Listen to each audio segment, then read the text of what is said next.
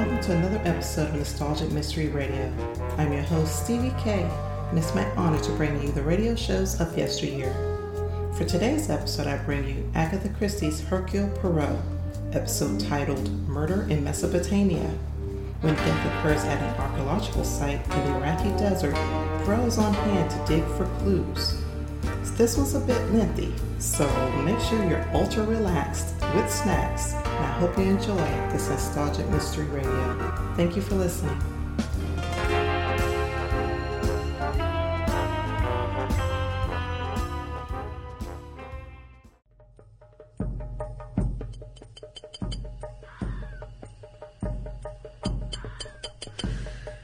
Something's tapping against the window. What on earth is it? Louise. Oh, my God! Louise! Oh! You have got to die, Louise. You have got to die!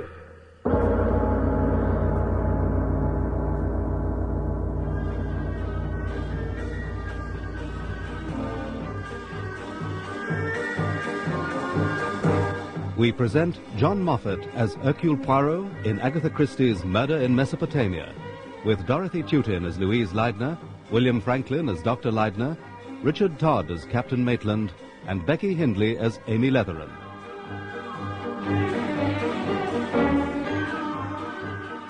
February the 28th, 1935.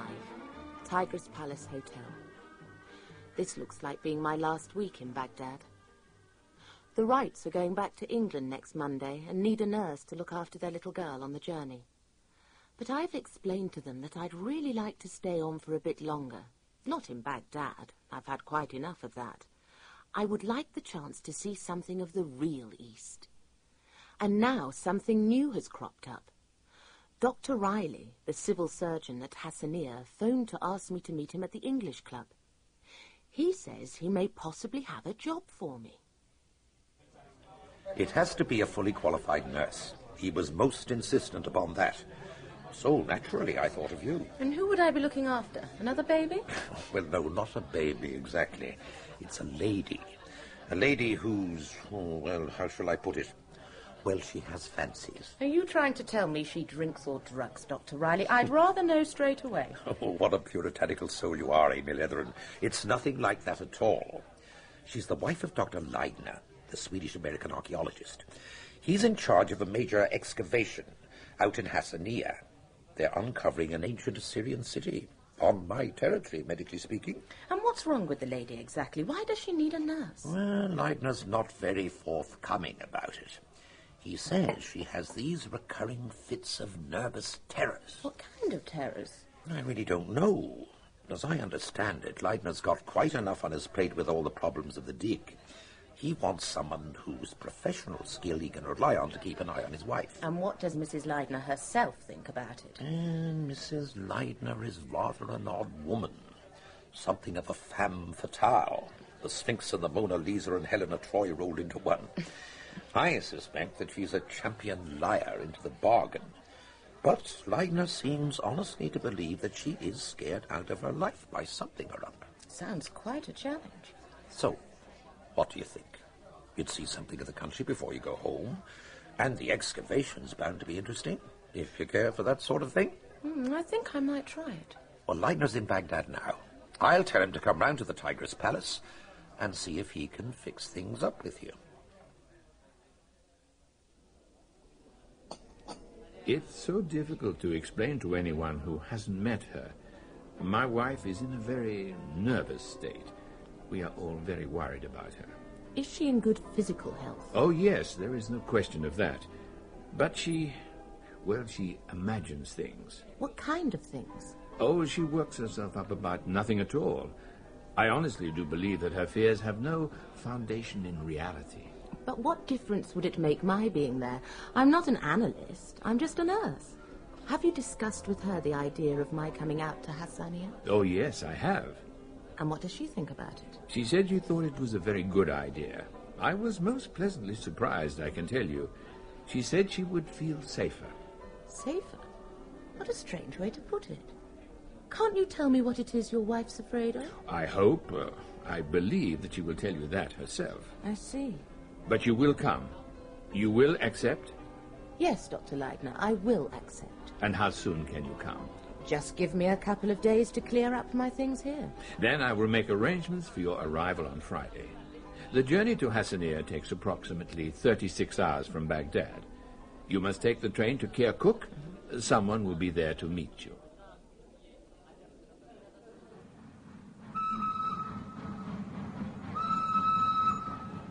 Hello, hello, hello! Nurse Leatheran? Well, you have to be Nurse Leatheran, don't you? Seeing as how you're the only white girl to get off the train.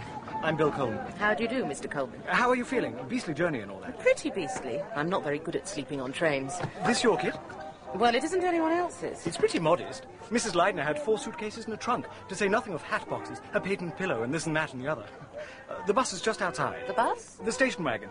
I should warn you, it's not very well sprung. You'd better be prepared for a bumpy journey.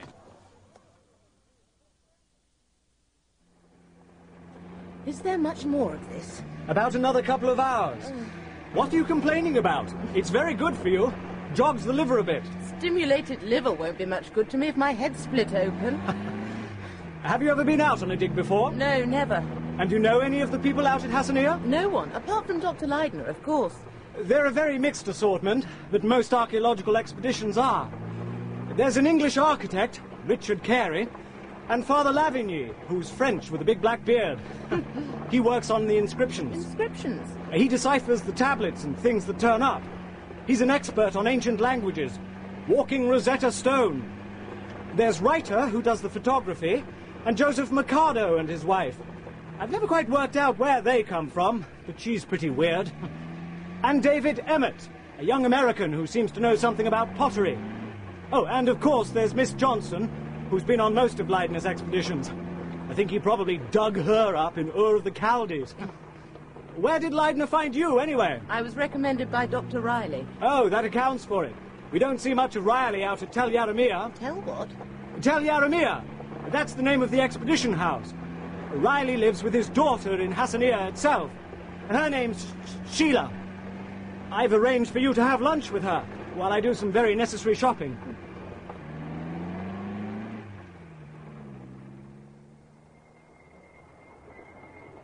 What on earth does she need a nurse for? She's already got the whole expedition looking after her and attending at her beck and call. I suppose Dr. Leidner feels they've got their own work to do. Well, all the same, a professional nurse, that's going it a bit, isn't it? You don't think there's anything wrong with her? Of course there's nothing wrong with her. The woman's as strong as an ox. She's bored, that's her trouble.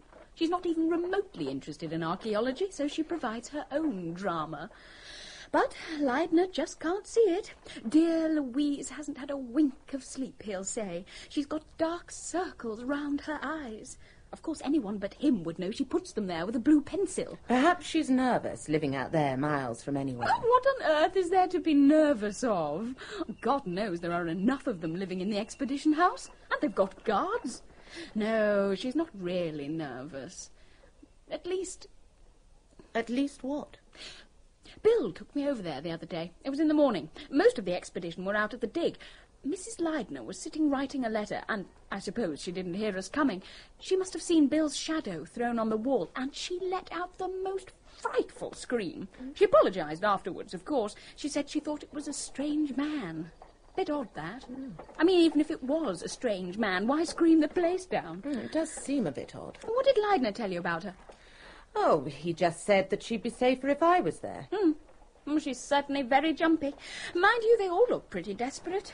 I don't know what's the matter with them. Miss Johnson goes about so glum she can't open her mouth, and poor Carey looks a nervous wreck, as if he's going to snap in two at any moment. Oh, there's Bill back in the station wagon. You'll be able to judge for yourself soon enough.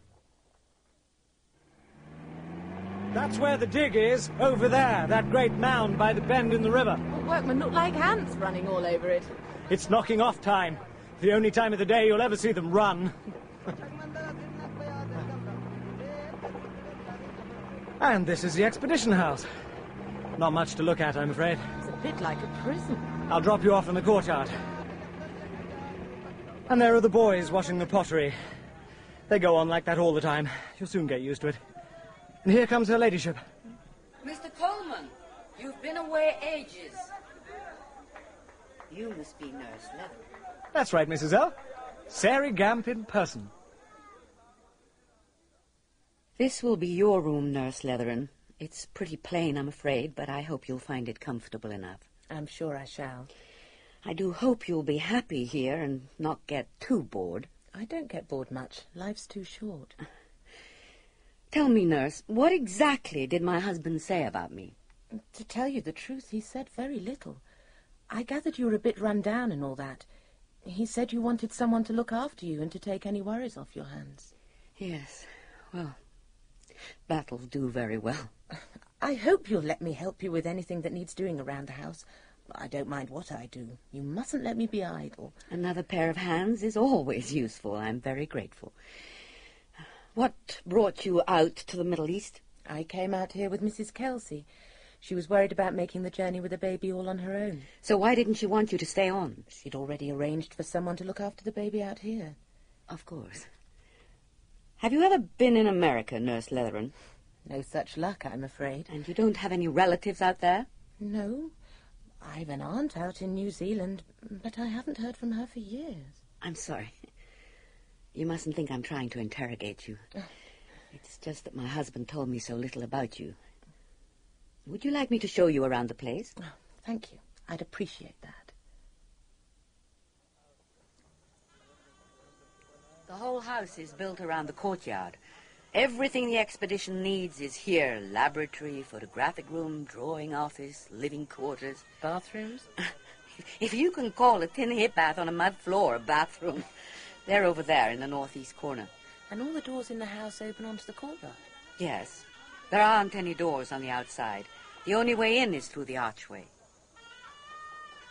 Does that noise go on all day long? Most of the time. My husband insists that there is someone on guard through the day. By night, the archway doors are locked. Is it such a dangerous place? Oh, the guards aren't here to look after us. They're protecting the antiquities. Good afternoon, Mrs. Leidner. Are you showing our new recruit the mysteries of Tel Yaramia? Miss Johnson is one of the expedition's old faithfuls. This is Nurse Leatherin. I hope you had a comfortable journey out here from Baghdad. That wouldn't be my word for it. Let's just say that I'm glad to be here. I'm sure you'll settle down here in no time. But I mustn't interrupt you, Mrs. Leidner. I was taking Nurse Leatherin to show her the Antica room. Oh, that's the best place to start. Give her some idea of how rewarding the everyday routine of excavation can be.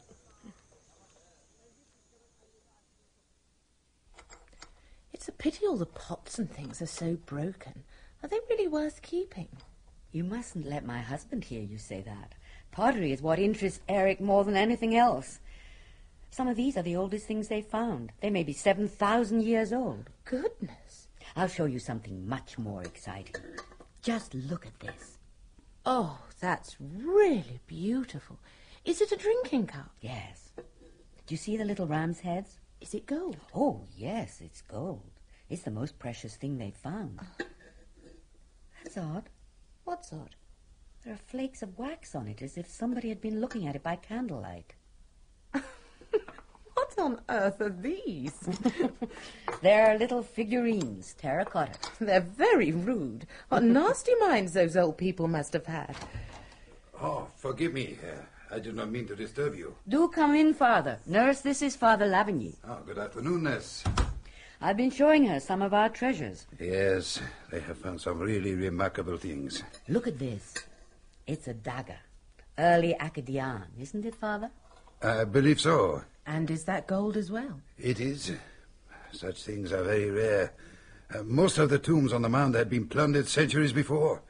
This came from a royal tomb which the grave robbers had not found. Oh, it'll be getting dark soon. Would you like to come up on the roof and see the sunset, Nurse? It's usually very beautiful about this time. I'd love to. The stairs up to the roof are in the far corner over there. Good evening, Mrs. Leitner. Good evening, Mr. Carey. You've been working late. I've been trying to mark out an outline of the walls of the temple, but it seems a hopeless task. Let me introduce Nurse Leatherin, Mr. Carey. How do you do? You must take her out to the dig tomorrow. I'm sure she'd be very interested. It would be a pleasure. We're just going up to the roof to watch the sunset. Will you come with us? I've seen enough sunsets to last me a lifetime, Mrs. Leidner. And I'm rather tired. Come on then, nurse. This way.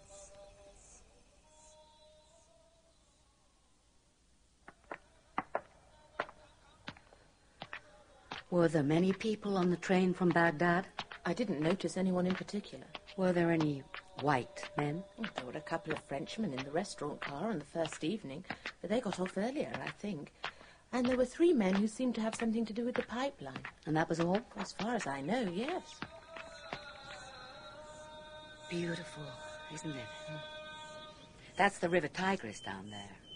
And you can just see Hassanir on the horizon. It looks like something out of the Arabian Nights. This is very like the ones we found at Borsin. And there's my husband, totally absorbed in his querns. His what? Querns. Heavy stones that were used for grinding corn. All the larger stone finds are kept up here. Eric, isn't it a lovely evening? Lovely. Lovely. Your husband's much too preoccupied to look at things like sunsets, Louise. Archaeologists only look at what lies beneath their feet. Mrs. Mercado, this is Nurse Leatherin. We are all so glad that you could come here, Nurse. We've all been so worried about dear Mrs. Leidner. Have you? Oh, yes. She really has been very bad, Nurse. All sorts of alarms and terrors. Her nerves have really been all to pieces, haven't they, Louise, dear? So much that I seem to have got on your nerves with them. Louise, could you come with me? There's something I must show you downstairs. Excuse me, nurse. I'll see you later. Dear Eric. He's devoted to her, you know. It certainly looks like it. Tell me, are you a mental nurse? Gracious, no. What made you think that? She's been so strange. Didn't Dr. Leitner tell you? I gather she hasn't been quite her normal self. Normal? I should say not. Frightening us all to death. One night it was fingers tapping on her window, but when it came to a yellow face pressed against the glass, which vanished as soon as she opened it, well, I ask you, it is a bit creepy for all of us. Perhaps someone was playing a spiteful trick on her. Oh, no. She fancied it all. And only 3 days ago at dinner, they were firing shots in the village, nearly a mile away, and she jumped up and screamed out, scared us all to death. As for Dr. Leitner, he rushed over to her and behaved in the most ridiculous way. It's nothing, darling, it's nothing at all, he kept saying. I think you know, nurse, men sometimes encourage women in these hysterical fancies. Delusions should not be encouraged. Not if they are delusions. What else could they be? It sounds a very strange business. She's the sort of woman things happen to. She's very romantic looking, don't you think? Have many things happened to her? Well, her first husband was killed in the war when she was only 20. That must have happened to thousands of women. It's getting dark. We should go down. Would you like to take a look around the laboratory? My husband will be working there. Thank you, I'd love to. Where on earth can he have got to? The lamp's still lit, and he's left a bottle of acetone out. What goes on in the laboratory exactly? Cleaning, restoring, preserving. Nearly all the copper finds need to be treated, and the pottery is covered in the mud of countless centuries. Washing in water won't get it off. Joseph, my husband, uses a solution of hydrochloric acid. Where can he be? He must have gone into the drawing office. Good evening, Mrs. Mercado. What can I do for you? We were looking for Joseph. Have you seen him? I think you'll find him in the living room with Mrs. Leidner. I believe it may be a figure of Ishtar. Ishtar? The Babylonian Venus. She aroused amorous desire in all the creatures of the earth. She had many lovers, but her love was fatal. To love Ishtar was to embrace death. There is an old legend that she once descended into hell. At each of the gateways, she had to surrender one of her garments, At the last gate... Oh, there you are, Joseph. We've been looking everywhere for you. Oh, I'm sorry, Marie. I was just telling Mrs. Leidner... You must finish telling me some other time, Joseph. It was very interesting. I've got to talk to you, Joseph. Good night, Louise. Good night, nurse. Good night. Good night, Marie. Good night, Mrs. Mikado. Poor Marie. I don't think she's very pleased with me. She certainly looked pretty angry. I'm glad you're here, nurse. I have the feeling that you will bring a little sanity to this place at long last. God knows we need it. March the 4th. I really do like Mrs. Leidner very much. But I can see how easily she can make enemies. And there's something strange about her, which reminds me of a poem I had to learn at school. La Belle Dame Sans Merci. And Mr. Carey looks the very image of a knight-at-arms. The palace itself would have extended as far as that marker over there. You can get an idea of the walls. It was constructed around a central court, rather like the expedition house. But, of course, there would have been an upper story. You don't look very impressed. It isn't quite what I expected. In what way? Well, it doesn't look much of a palace, does it? I expected something like the pictures I've seen of Crete or the things they found in Tutankhamun's tomb. Somehow, I don't think you have the archaeological temperament. And how on earth can you tell there would have been 2 stories? Well, that's where we hope that Father Lavigny may be able to help us. Good morning, Father. Did you have any luck with the tablets we found yesterday? They are so badly worn, it is difficult to make out anything at all. But I shall persevere. Ah, it sounds as if the boys might have found something. I'd better get over there before they do any damage. Excuse me, Nurse Leatherin. You really are a nurse, then? That's why I'm here. Is Mrs. Leidner truly ill? Not exactly ill. She is an odd woman. A dangerous woman, I think. What on earth do you mean by that? I think she is ruthless. And yet, though she is so hard, like stone, like marble, yet she is afraid. What is she afraid of? I imagine that's what we'd all like to know. It is odd here. Do you find it so? It doesn't feel comfortable, if that's what you mean. I have the idea that something is preparing itself. Here comes Dr. Leidner. Something is worrying him also. His wife's health? That perhaps. But there is more. There is, how shall I put it, an uneasiness. Nurse, time you were getting back to tell Yaramir. Louise will probably be up by now. I will walk back with you. Goodbye, Father Lavigny. Au revoir, nurse.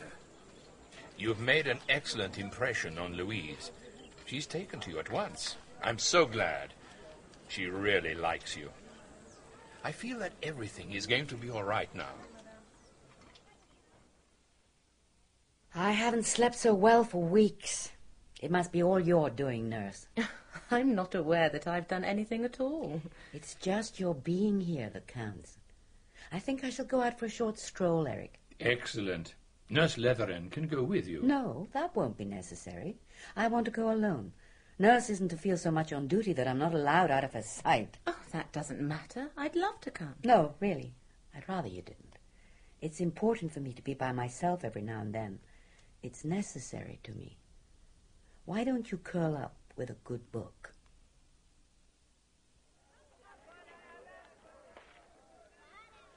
Left you to your own devices, have they, nurse? Mrs. Leidner's gone out for a walk, and Dr. Leidner's gone back to the dig, I think. Ah, you can't keep him away from it. He's like a child with a new toy when something exciting turns up. He's always been like that. You've known him for some time, then? Oh, yes. I've lost count of the number of expeditions we've been on together. I can't tell you what fun we used to have. He and Richard Carey and I, the first years we were out here. We were such a happy party. Richard Carey's worked with him for 10 years or more, of course. I find him difficult to talk to. He seems rather reserved. It didn't used to be like that. It's only since... Only since when? Oh, well, a good many things are changed nowadays. I'm afraid I'm a rather conservative old fogey. I sometimes think that if an archaeologist's wife isn't really interested, it would be wiser for her not to accompany the expedition. It often leads to friction. You're speaking of Mrs. Leidner? She's a very charming woman, of course. And one can quite understand why Dr. Leidner fell for her, but I can't help feeling she's out of place here. She unsettles things. In what way? It affects him. I know I'm like a faithful, jealous old dog, but even so, I don't like to see him so worn out and worried. His whole mind ought to be on his work, not taken up with his wife and her silly fears. If she's nervous of coming to out-of-the-way places, she ought to have stayed in America. Of one thing I am certain. Mrs. Leidner is genuinely afraid of a real flesh-and-blood person. Late this afternoon, perhaps because she was worried that she might have hurt my feelings earlier, she took me for a walk with her by the river. On our way back to the house, she suddenly noticed a man trying to look in at one of the windows. She seemed very frightened, but she calmed down when she realized that he was an Arab. Later on, I saw the man talking to Father Lavigny. He seemed to be asking the way to... Nurse. What is it? What's the matter? There's someone in the room next to mine. I heard him scratching on the wall. I'm sure it's nothing. Try to keep calm, Mrs. Leidner. Wait, my husband. I'm going back to my room. Where exactly was the noise coming from? From the other side of that wall. But that's the Antica room. How did anyone get in there? The Antica room? Of course. How stupid of me. Nothing to do with me at all. A thief must have broken in. It's all right, my dear. Father Lavigny heard it too. He was here when I arrived. I heard footsteps outside my window, and then I thought I saw a light in the Antica room. By the time I got here, there was no sign of anyone. The door was locked as usual. And the courtyard door is locked. Is anything missing? Nothing, as far as I can tell. I was checking the shelves when you arrived. That must have been the noise which disturbed you, my dear. Just Father Lavigny taking down the boxes to see if anything had been stolen. Yes, that is what it must have been. I'll take you back to your room, Mrs. Leidner. Can you stay with me for a little while, nurse? I must talk to you. Of course. I know it's late and you're probably tired out, but I've made up my mind to tell you everything. I must tell someone or I shall go mad. I think it would be just as well. It's not easy to know the best thing to do when one's kept in the dark. Do you know what I'm frightened of? Just tell me. I'm afraid of being murdered. By whom? By my first husband. But I thought he was dead. So I once believed. But now I'm no longer so sure. All I know is that he intends to kill me. Whether he's dead or alive.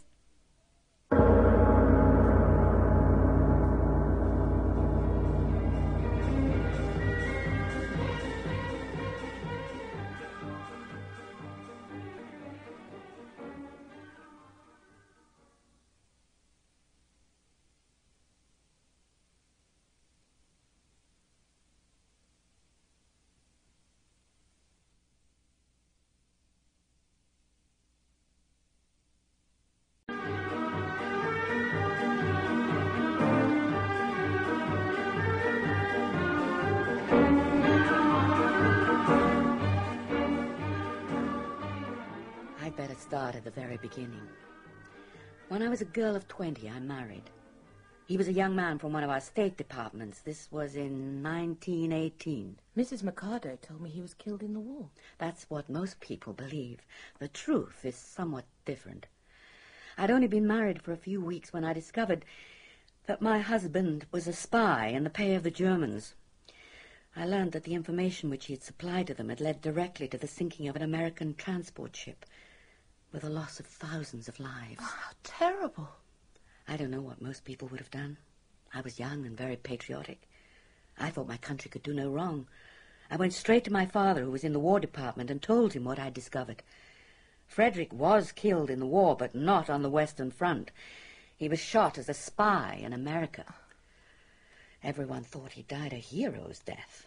I had a lot of sympathy and kindness shown to me as a war widow. There were proposals of marriage, but I always refused.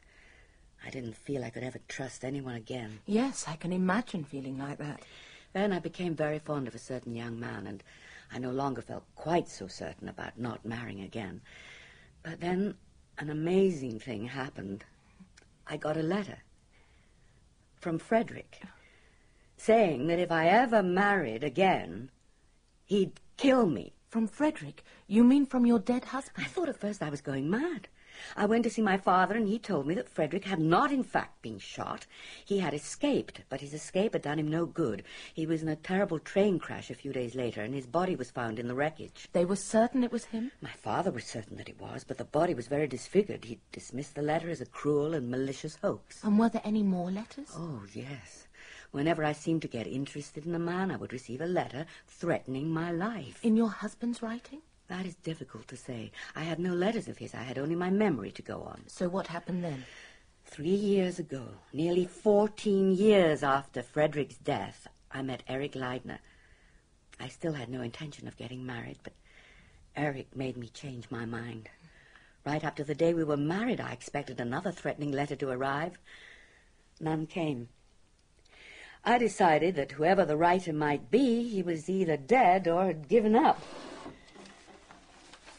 2 days after our marriage, I got this.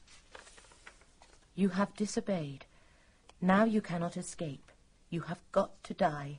Your own husband, Frederick Bosner. I was frightened, but not as much as I might have been. Being with Eric made me feel safe. Then a second letter arrived. Did you show it to Dr. Leidner? I showed him both of them. He thought that perhaps someone was intending to blackmail me. But then we had a narrow escape from gas poisoning. Someone entered our apartment while we were asleep and turned on the gas. Luckily, I awoke and smelt it in time. But did you go to the police? Eric wanted to, but I wouldn't hear of it. In the end, we agreed that I should accompany him out here with the expedition. I felt safe with half the world between me and my enemy. Then, 3 weeks ago, I received this. Postmarked Baghdad. You thought you could escape. You were wrong. You shall not be false to me and live. Death is coming very soon. And then a week ago, I got this. It was just lying on the table there. I have arrived. It hadn't even gone through the post. He may already be here. That was why I was so frightened when we saw that man. You'd recognize your husband, I suppose? I can't even be sure of that. After so many years, I might not recognize his face. I thought I saw it one night, but it was a dead face, a ghastly face against the window, and I seemed to hear a voice telling me that I was going to die. I just screamed and screamed, but they said there was nothing there. Nurse, now do you understand why I am frightened? I gave her a sleeping pill and put her to bed. This morning she seemed calmer, but rather distant. I mentioned to Dr. Leidner that she had told me everything, and he seemed very relieved. Bill Coleman was going into Hassania, and she gave me some letters for him to take to catch the airmail. It was the first time I had seen her handwriting, and I couldn't help noticing that it was extraordinarily like the writing on the anonymous letters. Could she possibly have written them herself? Now it's Saturday afternoon, and all is peace and quiet. The boy is washing pottery in the courtyard, and David Emmett, the American, is trying to sort out the fragments. As for Mrs. Leidner, she is resting in her room. She didn't seem to want to talk about last night. Nurse, you must come quickly. What on earth's the matter? My wife. Please come. My wife. What's happened to her? She's over there, by the side of her bed. What's going on? Emmett. What is it? It's my wife. I think she's dead. Yes, she's dead. Oh, my God. It looks as though someone's hit her a massive blow on the head. Get Dr. Leidner out of here, Mr. Emmett. He needs a breath of air. And see if you can find Miss Johnson. She's in the living room, I think. Louise. You better lock the door, nurse, so that nothing will be disturbed.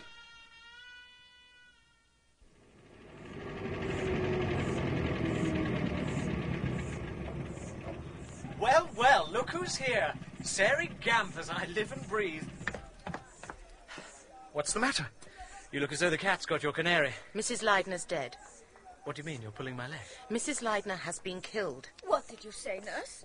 What has happened to Mrs. Leidner? She has been murdered. Murdered? You can't mean that. She must have done it herself. Suicides don't hit themselves a massive blow on the head. It's murder, all right, Mrs. Mercado. Oh, it's horrible. Murder! Dr. Leidner's in his room. Miss Johnson's looking after him. Well, what do you think we should do? Well, I think you'd better get back to Hassania as quick as you can. Captain Maitland's the man to get in touch with, I think. I've no idea what the procedure is. Get hold of Riley. He'll know what to do. Someone must have slipped in through the gate when the boys weren't looking. Yes, that's what must have happened. I'll go and talk to them. I'd like to have a word with you alone, nurse, while we've got the chance. Captain Maitland has arrived and is interviewing all the members of the expedition, but there's one fact I want you to help me to establish: the time of the murder. When was it exactly that Dr. Leidner found his wife's body? I should say it was 2:45, Doctor. And how do you know that? I happened to look at my watch after I got up from examining the body. Ah. And did you form any opinion as to how long she'd been dead? Obviously, it would only be a guess. Yes, but even so. I should say that she'd been dead at least an hour. Which agrees with my own estimate. I'm inclined to put the time of death between 1:15 and 1:45. 1:30, that's near enough. Ah, Captain Maitland, do come in. Oh, sit down, Eric. You look all in. I'm all right. Well, Captain, have you completed your investigation? Completed it? I've scarcely started. I've talked to people, if that's what you mean. I thought we should review the case quietly. Look, are you sure you feel up to this, Eric? I must find out what has happened. There's something very odd about the whole thing. There is one possible explanation. Nurse, I understand you had a long talk with my wife last night. Yes, that's so. I think perhaps that you should tell Captain Maitland and Dr. Riley what she told you. Very well. She said that she was frightened that somebody was going to kill her. She'd had a number of threatening letters. Did she have any idea who sent them? Oh, yes. She believed that they'd been written by her first husband. But I thought he was killed in the war. It seems it wasn't as simple as that. Let me explain. I have arrived. Just that? Yes. It was left on her table. Do you know where these letters are now? She kept them in her writing desk. They're probably still there. I wanted you to hear the story from Nurse Leatherin's lips. It would have sounded too unbelievable coming from me. But do you believe yourself, Leidner, that the letters actually came from your wife's first husband? I cannot be sure. There is another possibility. She told me that her husband had a brother, a younger brother who was quite fanatically devoted to him. She thought that he might be trying to punish her for betraying her husband. But whoever he is, the man is a dangerous lunatic. There's something else that perhaps I should mention. I was out walking with Mrs. Leidner yesterday when we noticed a man standing near the expedition house peering in through the windows. Later that afternoon, I saw him talking with Father Lavigny. What kind of man? He wore Western clothes, but I don't think he was a European. He was probably there to look the place over and report when the coast was clear. I don't think we shall find that it's as simple as all that. Now, Leidner, this is a review of the evidence we've got up to date. Lunch was over about 20 to 1. Your wife went to her room, and Nurse Leatherin saw that she was comfortably settled. You yourself went up to the roof, where you spent the next couple of hours. Did you come down from there at all? No, I didn't. Did anyone come up to see you? Yes, Emmett did, fairly regularly. He went to and fro between me and the boy who was washing pottery in the courtyard. Right. I'm now going to read you exactly what every member of your expedition says they were doing between 1 and 2 this afternoon. But I don't see what the point is. You'll see what I'm driving at in a minute. And let's start with the Mercados. Mr. Mercado says he was working in the laboratory. Mrs. Mercado says she was in her room shampooing her hair. Miss Johnson was in the living room taking impressions of cylinder seals. Mr. Reiter was in the photographic room developing plates. Father Lavigny was in his room working on an inscription. Carey was out at the dig, and Coleman was in Hassania. And what about the servants? Without exception, they were all sitting around outside the archway chatting with the guards. Yes, they always gather there. And they remained there until 2:30, by which time your wife was already dead. What are you hinting at, Maitland? Is there any means of access to your wife's room except by the door into the courtyard? No, there are 2 windows, but they're heavy bars on the outside. And besides, I think they were shut. Yes, they were closed and locked on the inside.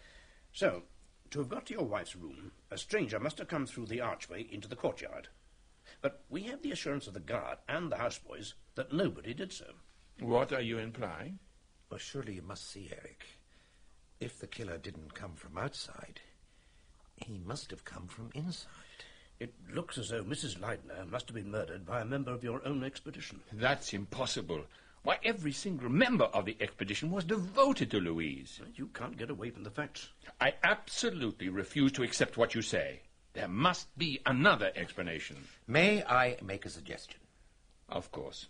Go ahead. Have you ever heard of a man called Hercule Poirot? I think I once heard Mr. Van Walden speak of him. He is a private detective, is he not? That's the man.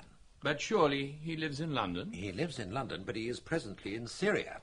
And tomorrow he will be passing through Hassaniya on his way to Baghdad. How do you know this? I heard it from the French consul. He's been disentangling some military scandal. And you are suggesting that we should appeal to this man Poirot to help us? What do you think, Captain Maitland? Well, I'd be grateful for his cooperation. Frankly, Leidner, this business of your wife's death seems to be rather out of my class. But what if he refuses? He won't refuse. He's a professional like me. If a really intricate case of, say, cerebrospinal meningitis came my way and I was invited to lend a hand, I shouldn't be able to refuse. This is no ordinary case, Eric. Poirot won't be able to resist it. We were all called to the dining room a little while after Mr. Poirot arrived. I don't know what I'd imagined. Something rather like Sherlock Holmes, I suppose. Mr. Poirot looked just like a hairdresser. It is likely, I think, that you have none of you been brought into contact with a case of murder before. I feel it my duty to warn you that there will be unpleasantness, a considerable amount of unpleasantness. How do you mean, unpleasantness? I mean suspicion, Mr. Coleman. You are all under suspicion here in this house. How dare you say such a thing? Dr. Leitner, you can't just sit there and let this odious little... Try to control yourself, Marie. I am merely asking you to face the facts, Mrs. Mercado. In a house where murder has been committed, every person comes in for a certain share of suspicion. But the murderer must have come from outside.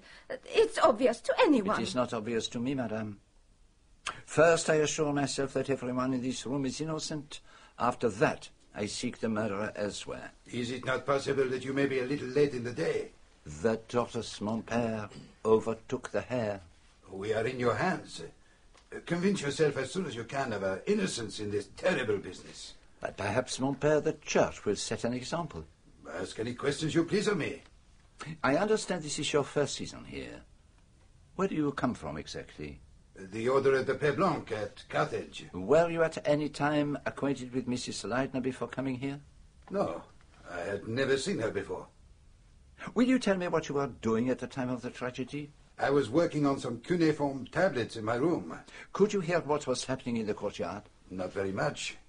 I heard Mr. Emmett passing my room and going up to the roof once or twice. Mm-hmm.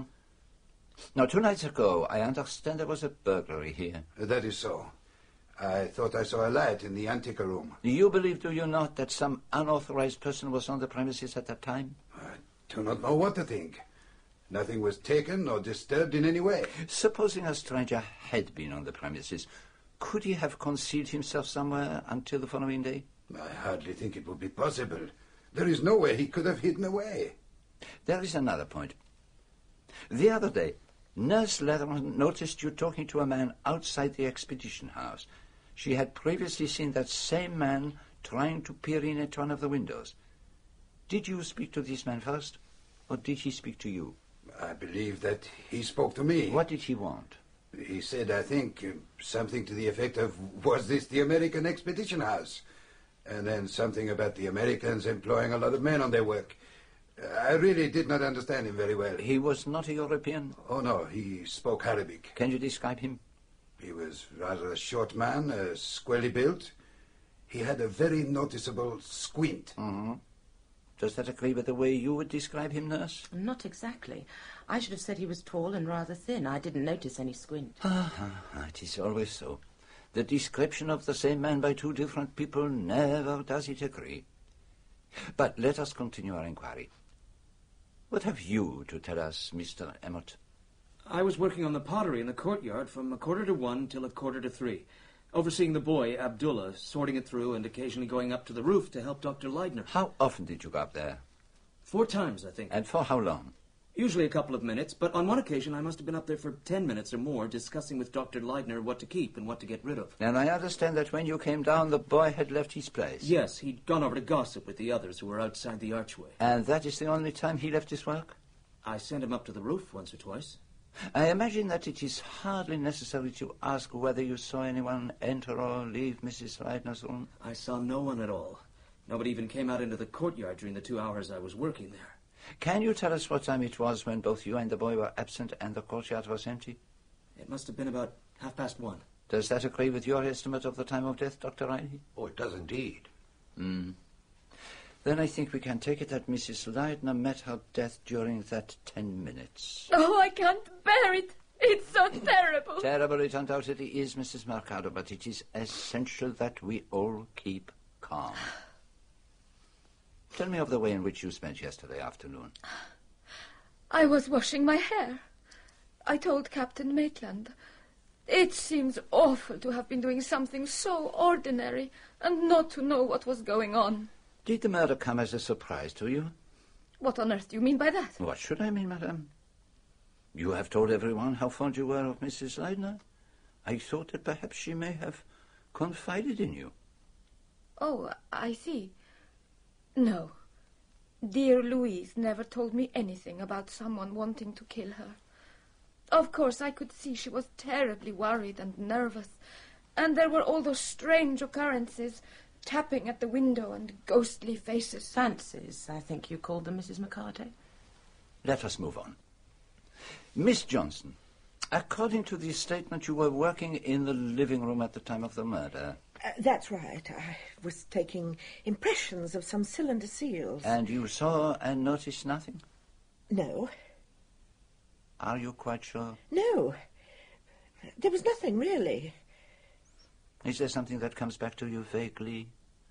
Something you saw out of the corner of your eye, hardly knowing that you saw it? No, definitely not. Something that you might have heard, or even imagined you had heard?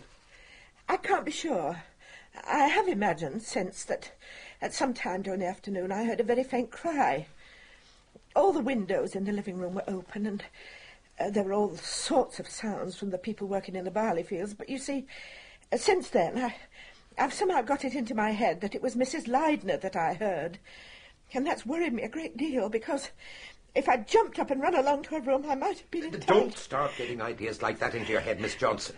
I've no doubt that Mrs. Leidner, well, forgive me, Eric, was struck down almost as soon as the murderer entered the room and was killed instantly. Otherwise, she would have had time to call for help. Still, I might have caught the murderer. What time was this, mademoiselle? Oh, it's so difficult to say. Since I was scarcely conscious of it at the time, I suppose it must have been about 1:30. 1:30. It would agree with the time of her death. You know, Monsieur Poirot, the more I think about it, I do not believe that I could possibly have heard a cry uttered in Mrs. Leidner's room from where I was. The anteroom room was between me and her, and I understand that her windows were closed. In any case, do not distress yourself, mademoiselle. You must be sensible, Anne. What you probably heard was someone shouting in the fields. They do it all the time. You're probably right. Usual thing after a mystery. People start imagining things. So, let us move on. Has anyone else got anything to contribute about the events of yesterday afternoon? As far as I could judge, Mr. Poirot didn't manage to extract anything of interest from the other members of the expedition. Carey had been out on the dig, Coleman in Hassania. Reiter, who had spent the afternoon in the photographic room, was as embarrassed and tongue-tied as usual. Eventually, Mr. Poirot let everyone go, apart from Dr. Riley and Dr. Leidner. Oh, Nurse Letheron, perhaps you would be so kind as to remain also. I think your assistance will be invaluable to us. Of course. Eh bien, we are now private and undisturbed. We have heard what the members of the expedition have to tell us. But surely... Yes, Marcel? What is it that you think? It's just that perhaps even if anyone did know or suspect something, it wouldn't be easy to bring it out in front of everyone else, particularly in front of Dr. Leitner. That is very true. But let me explain. In England, before the races, you have a parade of the horses, do you not? They go in front of the grandstand so that everyone may have the opportunity of assessing them. That is the purpose of the little assembly you have just witnessed. I ran my eye over the likely starters. I understand. Now to a few formalities. Had your wife made a will, Dr. Leitner? I do not think so. And why was that? It did not seem worth it from her point of view. Was she not a wealthy woman? Yes, during her lifetime. Her father left her a considerable sum of money in trust. She could not touch the capital. At her death, it was to pass to any children she might have, and, failing children, to the Pittsdown Museum. And there were no children? No. Then we can dismiss one motive from the case. It is, you comprehend, what I look for first. Who benefits by the deceased's death? In this case, it is a museum. The next step is to examine the possible motives of the husband of the deceased. Oh, come on now, Monsieur Poirot. I do not fear, Doctor. In the first place, Dr. Leitner has been proved never to have gone near his wife's room yesterday afternoon. In the second, he loses rather than gains by his wife's death. And in the third... Yes, Monsieur Poirot? In the third place, I can recognize devotion when I see it. I believe, Dr. Leitner, that your love for your wife was the ruling passion of your life. That is so. Therefore we can proceed. Yes, for goodness sake, let's get on with it. Do not be impatient, my friend. In a case like this, everything must be approached with order and method.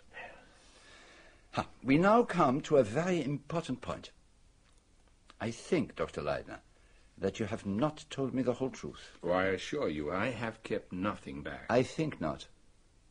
You have not told me, for instance, your real reason for installing Nurse Leathern in the house. But I explained to you my wife's nervousness, her fears. No. Does not make sense. Your wife is in danger. She is threatened with death. Yet you send, not for the police, not even for a private detective, but for a nurse. I thought that she... There can be only one answer. You did not yourself believe that your wife was in danger. I don't know. I don't know. But you do know. Did you suspect that the threatening letters were written by your wife herself? God forgive me, I did. Did you think the same, nurse? It never crossed my mind at the time. But yesterday morning, she gave me some letters for Bill Coleman to take to the post. The writing on the envelopes looked just like the writing on the anonymous letters. Did you notice the similarities, Dr. Leitner? Oh, yes. The writing on the letters was small and cramped. Not broad and generous like Louise's. But I couldn't help noticing that many of the letters were formed in exactly the same way. See for yourself, Monsieur Poirot. You've got the anonymous letters there. This is a letter in Louise's own handwriting. But, Eric, when the possibility occurred to you that your wife had written the letters herself, what did you think? I wondered if all that worrying over her husband's death might not have affected my wife's brain in some way. I thought she might possibly have written the letters herself without being conscious of having done so. That is possible, isn't it? The human brain is capable of almost anything. I am no handwriting expert, but it does look as if the letters were written by the same person. But where does that get us? It seems to me that there are several possible solutions to the case as it stands. And what are they? Solution one, the simplest. Mrs. Leitner's first husband is still alive. He sends her the threatening letters and then somehow gets into the expedition house and kills her, leaving as mysteriously as he came. Solution two. For reasons which only a psychologist could explain, Mrs. Leitner writes herself threatening letters. She even stages the gas poisoning. But that doesn't explain who killed her. Then we must look among your staff for the killer, Dr. Leitner. I won't accept that. It is the only logical conclusion. Someone gets to know about the letters and kills Mrs. Leitner to satisfy a private grudge. He or she believes that the letters would divert any suspicion. The murder would be put down to a mysterious outsider. And what's the third solution? It is similar to the first, but infinitely more interesting to my mind. The letters are genuine. The murderer is Mrs. Leitner's first husband, or possibly his younger brother, and this man is actually a member of the expedition staff. But that just isn't possible. I fear it is all too possible. And if that is so, we have to proceed very warily, for it means that the murderer is still with us. And as I have so often observed, murder is a habit. To protect himself from discovery, the killer will not hesitate to strike again.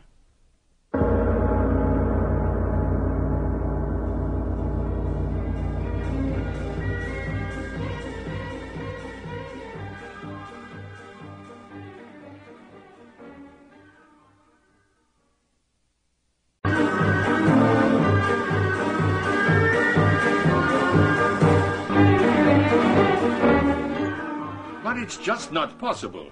What you're saying is absurd. Are you actually trying to suggest that my wife's former husband is a member of my expedition and that you did not recognize him? That is exactly what I am suggesting, Dr. Leitner. Reflect for a little moment on the facts. 15 years ago, your wife lived with this man for a few weeks. Are you so certain that she would have known him again after all that time? I think not. His face will have changed. His build will have changed. But what about his voice, though? That, Dr. Riley, is a detail he is perfectly capable of attending to himself. And remember, she was not looking out for a man who would come from her own household. Is that not so, ma sœur? She certainly gave me the impression it was a stranger she was frightened of. She was very anxious to know who'd been on the train I came on from Baghdad. There is, of course, the second possibility, that the killer may have been not Frederick Bosner, but his younger brother, William. Now, would she recognize a child of 10 or 12 years old in a man nearing 30? In his eyes, no doubt, his brother was a martyr for Germany, and Mrs. Leitner was a traitor, the monster who sent his beloved brother to his death. It is possible, I suppose. A young mind can become so obsessed by an idea that it persists into adult life. So, we have two potential candidates, Frederick Bosner, a man of 50, and his brother William, around 30. Let us consider the members of your staff from these 2 points of view. I cannot believe that this is happening. Even so, Dr. Leitner, we must proceed. So, who could positively not be Frederick or William? Well, the women, for a start. Which eliminates Mrs. Mercado and Miss Johnson and yourself, of course, nurse. And Richard Carey. Quite so. Impossible. We worked together for years, even before I met Louise. And he's the wrong age. Too young for Frederick and too old for William. Father Lavigny. Out of the question. He is known all over the world as an epigraphist. Even so, we cannot rule him out. And he is the right age for Frederick Bosner. Mercado. He has worked for years at the Holt Institute in New York. It is impossible that either of them should be the man we are after. Impossible? The impossible I always examine very closely. But let us pass on for the moment. Karl Reiter. Well, at least he's got a German name. And could be the right age for William Bosner. So is David Emmett. He was with me last year. He is a young man with the gift of patience. If he committed the crime, he would have taken his time planning it. And lastly, there's Bill Coleman. He is an Englishman. That does not rule him out. The boy left America shortly after his brother's death. He might easily have been brought up in England. You see, Monsieur Poirot has an answer for everything. Of course. So, on the first count, Frederick Bosner, we have two names, Father Lavigny and Mr. Mercado. On the second, William Bosner, we have Coleman, Reiter, and Emmott. That just about sums it up. Quite. So, now let us look at the case from a different angle. Means and opportunity. Who amongst the expedition had the means and the opportunity of committing the crime?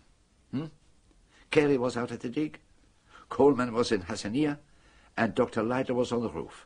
That leaves us with Father Lavigny, Mr. Mercado, Mrs. Mercado, David Emmott, Karl Reiter, Miss Johnson, and Nurse Leatheron. Me? Yes. I am afraid, Nurse, that you have to be included. It would have been quite easy for you to have gone along and killed Mrs. Leitner while the courtyard was empty. You have plenty of strength, and she would have been quite unsuspicious. I've never heard anything so stupid. Now, you mustn't suppose that your calling puts you above suspicion, nurse. You can't include David Emmett. He was on the roof with me, remember? During those 10 minutes when the courtyard was empty. No, we cannot rule him out. He could have come down, gone straight to your wife's room, and then called the boy over from the archway. Or he could have killed her on one of the occasions when the boy was up on the roof with you. What a nightmare. It is all so fantastic. Exactly. It is a fantastic crime. Usually murder is very sordid, very simple. But this is a crime of an unusual order. However, I suspect, Dr. Leidner, that your wife was an unusual woman. That's certainly true. Nurse, you are an unprejudiced witness. Tell Monsieur Poirot what Louise was really like. She was very lovely. You couldn't help admiring her and wanting to do things for her. I've never met anyone like her before. Valuable testimony coming from an outsider. But let us proceed. Under the heading of means and opportunity, who do we have? Miss Johnson, Mrs. Mercado, Mr. Reiter, Mr. Emmett, and Nurse Leatherin. And if we put that together with our list of who might be Frederick or William Bosner... We have 4 names: Father Lavigny, Mr. Mercado, David Emmett, and Carl Reiter. But I keep on telling you, Father Lavigny's out of the question. He's one of the Pierre Blanc at Carthage. And his beard's quite real. A murderer of the first class never wears a false beard. How do you know that the murderer is of the first class? Because if he were not, the whole truth would be plain to Hercule Poirot at this instant, which it is not. But in any case, it's quite ridiculous. Both Lavigny and Mercado have been well known in their field for years. That is where you do not appreciate the essential point. If Frederick Bosner is not dead, what has he been doing all these years? He must have been building himself a different identity and a different career. As a Holy Father, you mean? Well, I suppose it's a sort of progression from being a spy. 'Tis a little fantastic, perhaps. But we cannot rule it out of court. Let us say no more at present. I would like now, if I may, to examine the room where the crime took place. I've got the key. Maitland left it with me. Do you mind if I do not accompany you? Perhaps Nurse Leatherin. Of course. I quite understand. It would cause you unnecessary pain. If you would be good enough to come with us, Nurse Leatherin. Certainly, Mr. Poirot. Everything's just as it was. Nothing's been disturbed. The police didn't take anything away. No cupboards, no alcoves, nowhere anyone could have hidden. Where was the body found? On the rug beside the bed. Now, this may seem a macabre request, nurse, but could you lie down on the rug and assume the attitude of the body as you found it? Of course. I'm not squeamish. Leidner lifted her head when he found her, but I questioned him closely, and it's obvious that he didn't change her position. It seems quite straightforward. She was lying on the bed, asleep or resting. Someone opens the door, she looks up, rises to her feet. And he strikes her down. Death would follow quite quickly. There would not be much blood from such a blow. No, the blood would have escaped internally into the brain. You see, what... I'm sorry to interrupt, but do you still want me lying down here? Oh, I had quite forgotten. No, please, nurse, do get up. Thank you. It all seems straightforward enough, but for one thing. If the man who entered was a stranger, why did not Mrs. Leidner cry out at once for help? If she had screamed, she would surely have been heard by Nurse Leatherin or by Emmett and the boy. Well, that's easily answered, because it wasn't a stranger. You are right, of course. She may have been surprised to see the person, but she was not afraid. Then, as he struck, she may have uttered a half-cry. Too late. The cry Miss Johnson said she heard? Yes, if she did hear it, but on the whole I doubt it. These mud walls are thick and the windows were closed. She was actually lying down on the bed when you left her? Yes. I made sure that she was comfortable and left her to it. And she was, how shall I put it, quite as usual?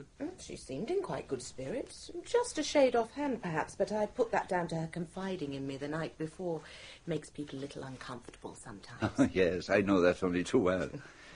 And when you came in here after Dr. Leidner had found the body, was everything as you had seen it before? Yes, I think so. I can't remember anything being different. There was no sign of the weapon with which you were struck? No. What was the weapon, in your opinion, Doctor? Something very powerful, of a fair size and without any sharp corners or edges. The round base of a statue, say, something like that. The blow was delivered with great force. Struck by a strong arm? Yes. Unless what? It is just possible that Mrs. Leidner might have been on her knees, in which case, the blow being delivered from above with a heavy instrument, the force needed would not have been so great. On her knees. It is an idea, that. After all, in view of the circumstances, it's not utterly fantastic. Her fear might lead her to kneel in supplication rather than to scream, when her instinct would tell her it was too late, that nobody could get here in time. I can't imagine her on her knees to anyone. Can you not? Now, you said that the windows were shut when you found her. That's right. Were they also shut when you left her at 1:45? Yes, they were always shut in the afternoon. There is no gauze to keep out the flies. Yes, I see. And in any case, they are barred, and only a child could squeeze through them. Now, there is only one way into this room, through the door. And there is only one way to the door, and that is through the courtyard. And there is only one entrance to the courtyard, through the archway. And outside that archway there were 5 people, and they all tell the same story. No one came that way. And I do not think that they are lying. No. The murderer came from inside. But, what is this? Oh, what is what? Here, on the rug by the washstand. What do you say, Doctor? Is that blood? It might be. I'll make sure if you like. If you will be so kind. Nurse, can you remember, was this jug out of the basin or in it when you left Mrs. Leidner at 1:45? I can't be sure. I rather think it was standing in the basin, but I only think so because it usually was. I just feel that if it hadn't been, I would have noticed it. I understand. It is your hospital training. And after the murder, was the jug standing at the side as it is now? Oh, I didn't notice then. All I looked for was whether there was any place anyone could be hidden, or if there was anything the murderer had left behind him. It is blood, all right. Is it important? Oh, how can I tell? It may mean nothing at all. I can say perhaps that the murderer touched her, that there was blood on his hands, and so he came over here and washed them. But I cannot jump to conclusions and say that it was so. There is no trace of blood in the basin. Now, the stain may be of no importance at all. Well, as I said, there would have been very little blood. Of course, if he'd probed the wound at all... What's the matter, nurse? Nothing. Just goose flesh, a goose walking over my grave. You need to get away from here for a while. When we have finished, I am going back to Hassania with Dr. Riley.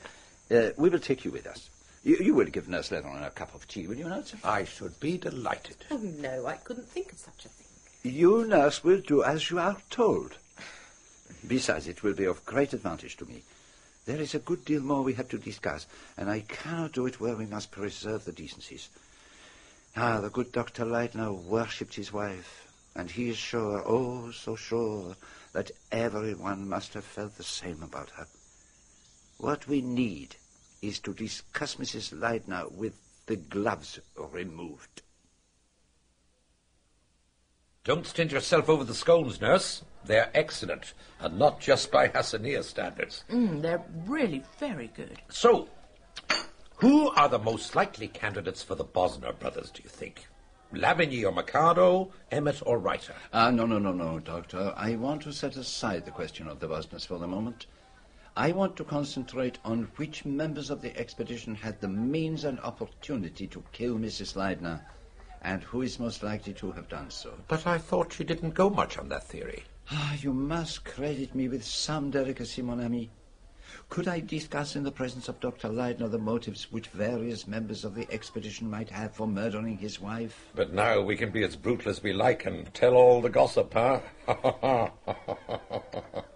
We shall be able, I hope, to get a clearer idea of the possible motives of those involved. Now, nurse, please, can you tell me exactly what each member of the expedition felt towards Mrs. Leidner? I was only there a few days, Mr. Poirot. Quite long enough for one of your intelligence. A nurse sums up quickly. She makes her judgments and abides by them. Come, let us make a beginning. Father Lavigny, for instance. Well, I really couldn't say. He and Mrs. Leidner seemed to like talking together, but they usually spoke French, and I'm not very good at French myself. I've an idea they talk mainly about books. But they were companionable enough, the Holy Father and the femme fatale. Yes, they got on all right. But all the same, I think Father Lavigny was puzzled by her. Well, the man was a priest after all. Pray continue, Master. Thank you. He said that she could be absolutely ruthless, like stone or marble was the way he put it. But he couldn't understand what it was she was afraid of. Ah, now that is very interesting.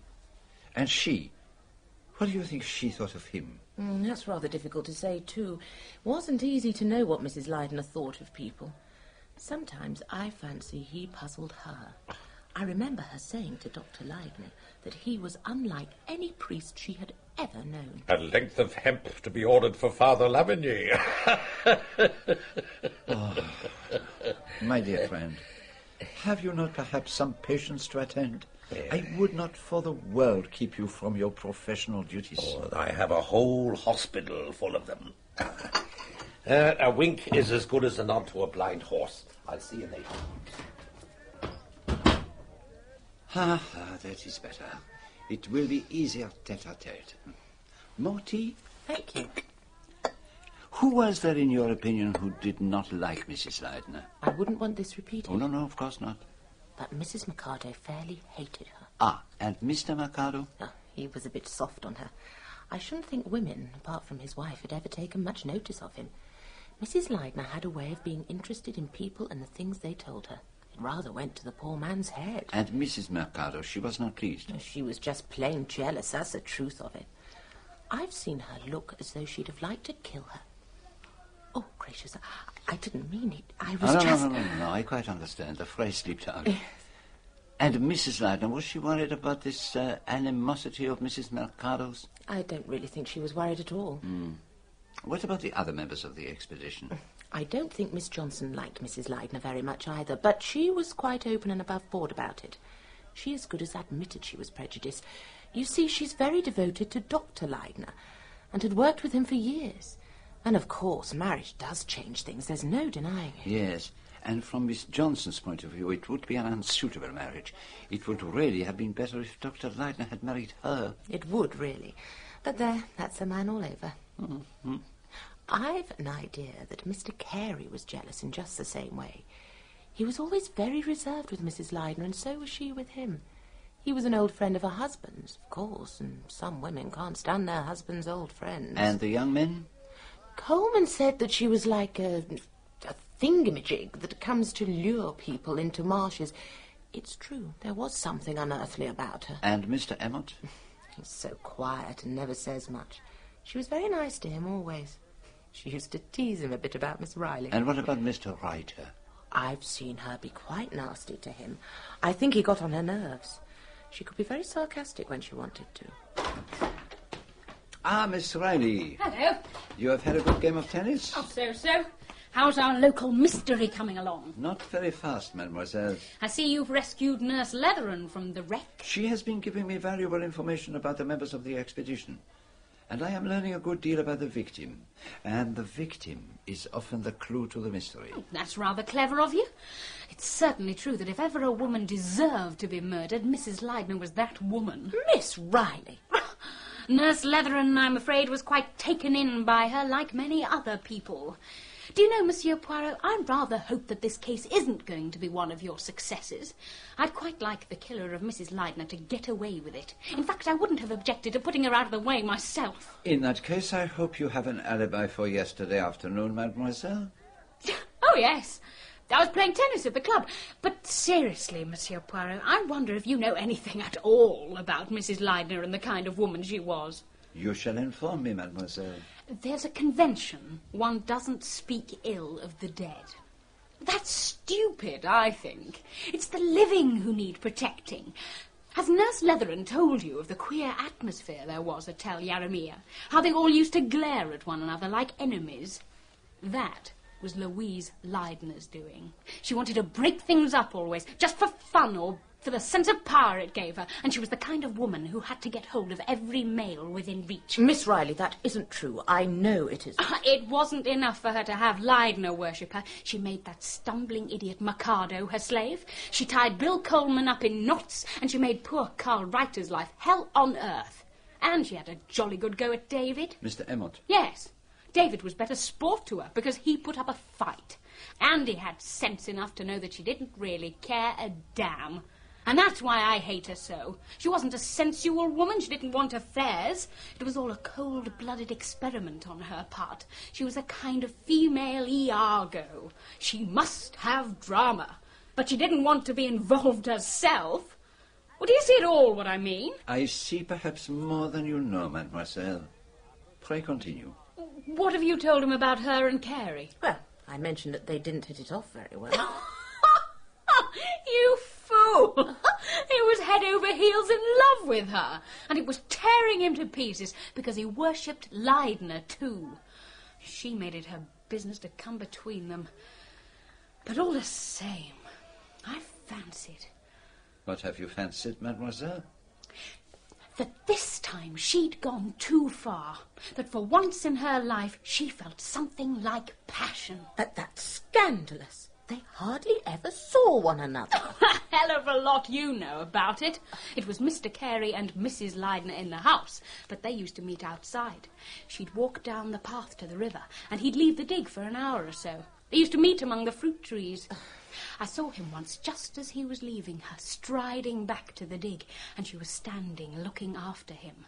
I took a look at her face through my field glasses. If you ask me, I believe she cared like hell for Richard Carey. That is most illuminating. Excuse me butting in on your case. I just thought I should put you right about the local colour. I don't believe a word of it. Perhaps not. Yet when she spoke of Carey and Mrs. Leidner walking together by the river, I saw a look of doubt come into your eyes, did I not? You'll be happy to hear that I just killed off the most troublesome of my patients. I trust I gave it time enough. Making any progress? Of a kind. We have been discussing the victim. Tell me, quite frankly, Doctor, what was your opinion of Mrs. Leidner? Frankly, it's hard to say. Charming, intelligent, not particularly vain. She was, I've always thought, though I've got no proof of it, a most accomplished liar. Though whether she lied to herself as well as other people, I don't know. I don't think she really was a manhunter. She just liked the sport of bringing them down with her bow and arrow. If you get my daughter on the subject... We have just had that pleasure. Ah, I saw her as I came in. I didn't realize she'd been with you. She hasn't wasted much time.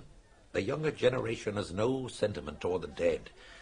It's a pity all young people are such prigs. They condemn the old morality and then proceed to set up a much narrower code of their own. I wish Sheila was honest enough to admit that she hated Mrs. Leidner for good old-fashioned personal reasons. Jealousy, perhaps? Just so. Sheila's about the only young girl in this place, and she naturally assumes that she ought to have it all her own way with the young things in trousers. Naturally, it annoys her when a woman who, in her view, is middle-aged and already had 2 husbands to her credit, comes along and licks her on her own ground. But Louise Leidner was no ordinary woman. She certainly was not. She'd got that sort of calamitous magic that plays the devil with things. A kind of belle dame sans merci. That's funny. What is? That you should say that. It was the very phrase that came into my mind not long after I met her. Did it now? How very strange. I'd better go and give directions for dinner. You should have something before you go back to tell Yaramia, nurse. Thank you. Tell me, you are not afraid to go back there tonight? Oh, no. I remember what you said about murder being a habit, but I can't see how anyone would want to murder me. I know you will be vigilant, but I only hope you are right. It was night by the time I got back to tell Yaramia. I can't explain why, but I got the feeling that something was wrong. There weren't any lights showing in the living room. A lamp was still on in the drawing office, but all the other windows were dark. As I passed the drawing office to go to my room, I looked in.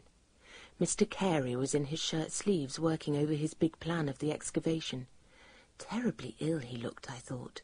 So strained and worn, as if something were gnawing away inside him and wouldn't let him rest. What's that? Who is it? It's only me, Mr. Carey. Oh, nurse. You're back from Hassania. You're working late. I saw the light burning. Everyone else seems to have gone to bed. I thought I might as well get on with things. We're starting digging again tomorrow. Isn't it a bit soon? It's the best thing, I think. I discussed it with Leidner, and he seems to think it was a good idea. He'll be in Hassenir tomorrow, seeing to all the dreadful details. But the rest of us will carry on here. You know, it's not easy just sitting around and looking at each other all the time. Yes, I'm sure you're right. It helps to take your mind off it if you've got something to do. When's the funeral? Do you know? The day after tomorrow. You look just about all in. If you'd like a sleeping I'll draught... carry on, nurse. Habit-forming things, sleeping draughts. Well, good night, then. If there's anything I can do... Don't think so. Thank you, nurse. Good night. I'm so terribly sorry, Mr. Carey. Sorry. For everyone, it's all so dreadful. But especially for you. For me? Why for me? Well, you were such an old friend of them both. I'm an old friend of Leidner's. I wasn't a friend of hers, particularly. Well, good night, Mr. Carey.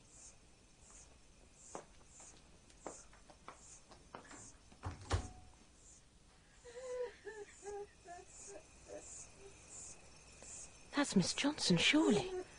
What's she doing in Leidner's office at this time of night? Whatever is it, my dear? No, this won't do at all. It's too terrible. I can't believe it. I can't believe it. Don't, my dear, don't. Take a hold of yourself. I'll go and make you a cup of nice hot tea. No. It's all right, nurse. I'm being a fool. What's upset you, Miss Johnson? It's all too awful. Now stop thinking about it. What's happened has happened and can't be mended. I'm just being silly and stupid. I've been trying to tidy up Dr. Leidner's office. I thought it was best to do something, and then it all came over me suddenly. What you need is to go to bed with a hot water bottle. You're exhausted. Come along. I'll be quite all right, nurse. I'm the best judge of that, Miss Johnson. Come on now. You're a nice, kind, sensible woman, Nurse Leathern. Thank you. You're sure you'll be warm enough now? Quite sure, thank you. It's not often I lose control of myself like that. Oh, anybody's liable to do that at a time like this. What you said is true. What's happened has happened and can't be mended. She was never a nice woman. Now you go to sleep and don't worry about anything. I'll just set the room to rights and tidy up your things. Thank you, nurse, that would be kind. But don't bother yourself too much. I'll put these on this hanger, shall I? That's right. This paper must have fallen out of your pocket. Give it to me! Give it to me at once! Why, yes, of course.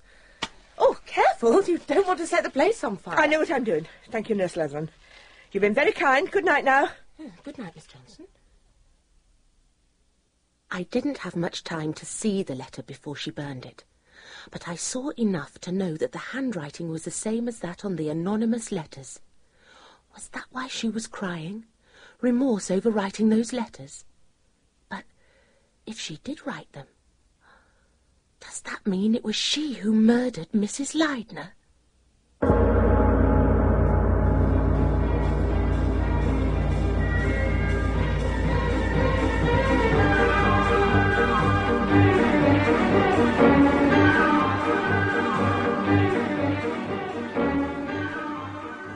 Nurse Leathern, how fortunate that I find you alone. I'm glad you're here. There's something I have to tell you. Later. You still have the key of Mrs. Leidner's room? Yes, I have, but... Go there now, shut the door behind you and give a cry. Not a scream, a cry. You understand what I mean? It is alarm or surprise that I wish you to express, not mad terror.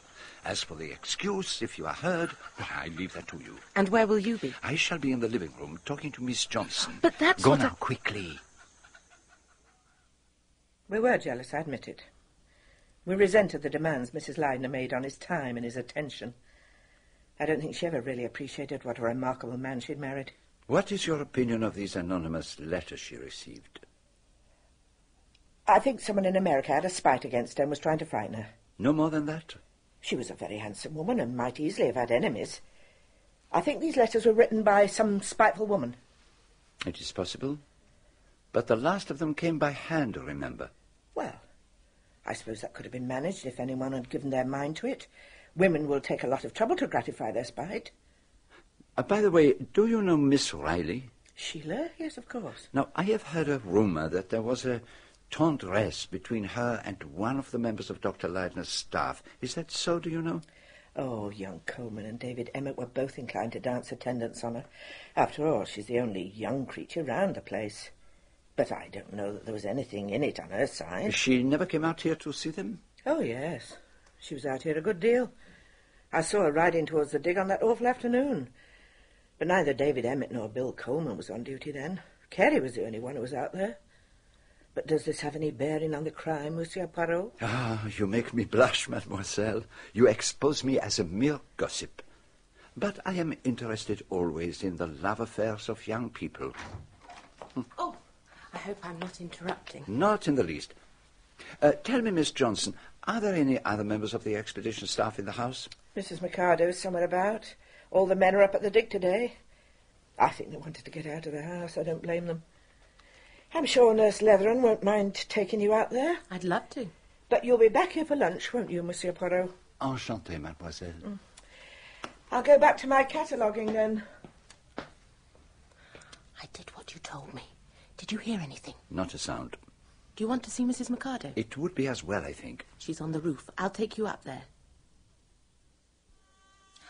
Dear, dear Louise. She was so sweet to us all, wasn't she, Nurse? I mean, she knew nothing about archaeology, and she was so eager to learn.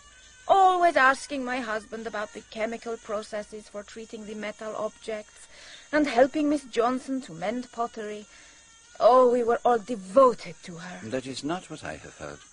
I understood that there was a certain tenseness, an uncomfortable atmosphere here. But who could have told you such a thing? Did you, Nurse Leverett? I have my spies, madame.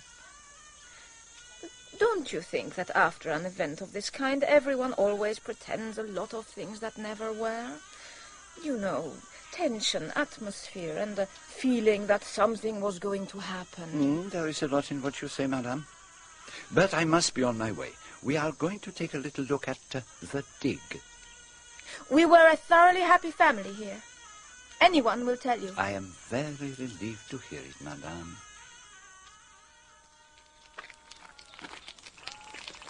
That woman is one of the most barefaced liars I've ever known. She is hardly the type one would go to for the truth. Waste of time talking to her. Oh, no.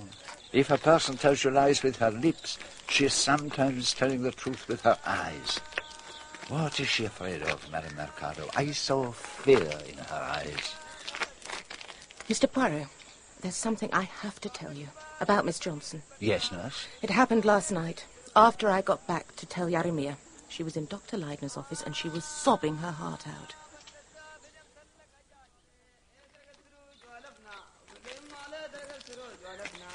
This is most interesting. For when I talked to her this morning, she let out the fact that she knew all about the letters. So far, they have not been spoken of in the presence of the staff. Of course, it is quite possible that Dr. Leidner told her about them, but if he did not, well, then it is curious and interesting, is it not? Are you going to tackle her about the letters? Oh, no. Always it is unwise to parade one's knowledge. Until the last moments, I keep everything here in my head, in the little grey cells. At the right moment, I make the spring, like the panther. And mon Dieu, the consternation. Yeah, that's right. Hold it upright like that. Good. There's Mr. Reiter. The expedition's photographer. What was it that Mademoiselle Riley said?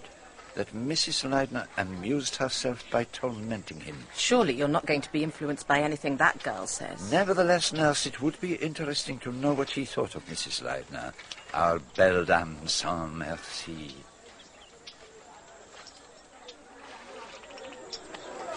I don't see how I can be of any real help to you. This is my first year at Tel Jaromir, and I spoke very little with Mrs. Leidner. You can at least tell us whether you liked or disliked her? She was a charming woman, very elegant, and she had a fine mind. So you liked her. But did she like you? I don't know that she noticed me very much.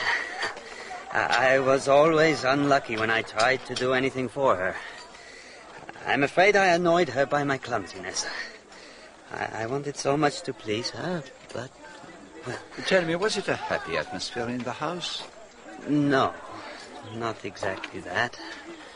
There was a little stiffness. But then I am not very good in company. I am awkward. I cannot overcome my shyness. I say always the wrong thing. I upset water jugs. We all do these things when we are young. The poise, the savoir-faire. It comes later. Goodbye, my friend.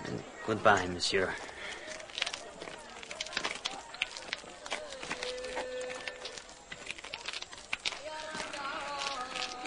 That is either an extraordinarily simple young man or a very remarkable actor. So, where do we go next? Over there is what they call the deep cut. They never seem to find much there except bits of broken pottery, but Dr. Leyden always says it's most important, so I suppose it must be. Well, let us see who we can find there.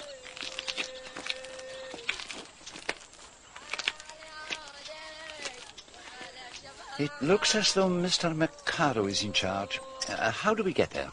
By that narrow path. You're surely not going down there in those shoes. It is of no consequence. Nurse, is Mr. Mercado right-handed or left-handed? Right-handed. Thank you.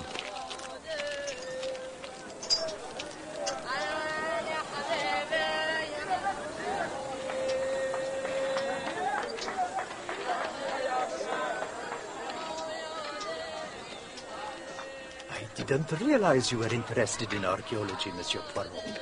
This is the heart of the whole operation here. Already we have cut through 12 levels of house occupation. We have now reached the 4th millennium. Fascinating, Monsieur Mercado. At each level, the pottery undergoes a change of character. Sometimes quite subtle, but always unmistakable. Take the shape of this beaker, for example. Oh, what on earth is the matter? Something stung me like a red-hot needle. We must find out what it is. Roll back his sleeve, nurse, quickly. It's a tiny puncture, not much bigger than a pinprick. Curious. An ant, perhaps. Here. I'd better put on a little iodine, nevertheless. Oh, thank you, nurse. One can never be too careful, particularly out here. Now, Monsieur Poirot, here is something you really must see. A level composed almost entirely of infant burials.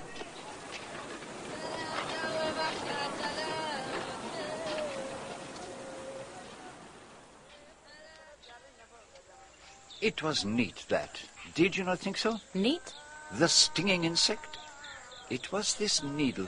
Even you did not see it. But why, Mr. Poirot? Did you not notice anything about Mercado's arm? I certainly did. It was marked all over by hypodermic needles. Mm-hmm. So, now we know something about Mercado which otherwise we would not have realized. I suspected, but I had to make sure. So where do you want to go now?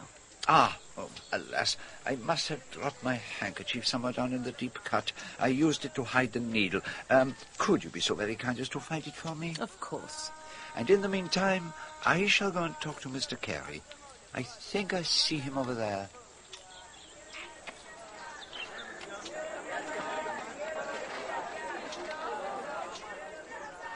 I'm afraid I'm hardly the right person to help you.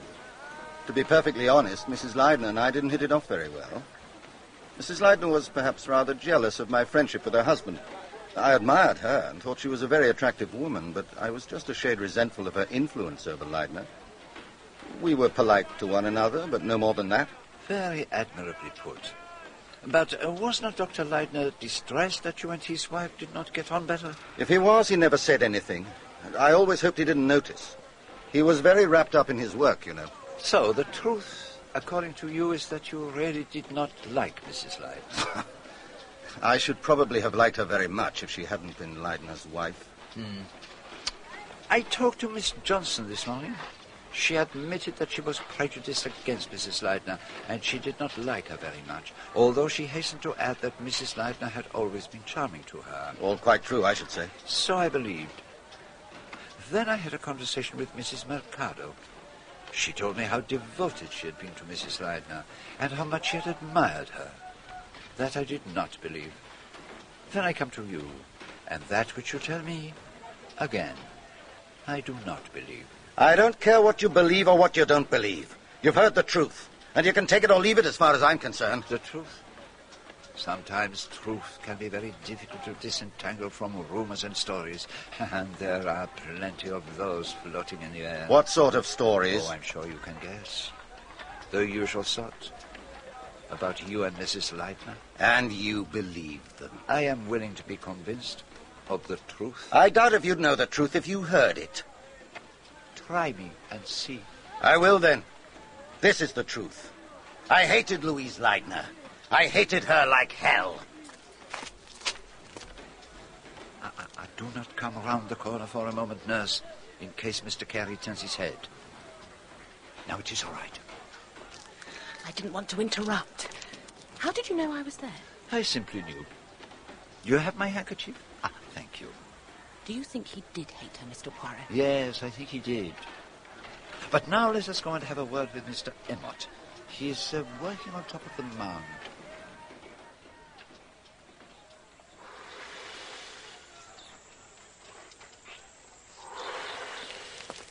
What on earth are you doing, Mr. Emmott? Trying to blow some of the dust out of her skull. You'll get all sorts of nasty germs in your mouth. Germs can't do anything to an archaeologist, nurse. Who is this lady you have discovered?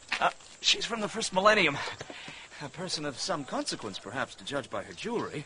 The skull looks rather odd, though. It suggests death by foul play. A Mrs. Leidner of 2,000 years ago? Perhaps. Are you getting anywhere with your investigation, Monsieur Poirot? The hub of the case is Mrs. Leidner. I must know what sort of woman she was. Can you help me?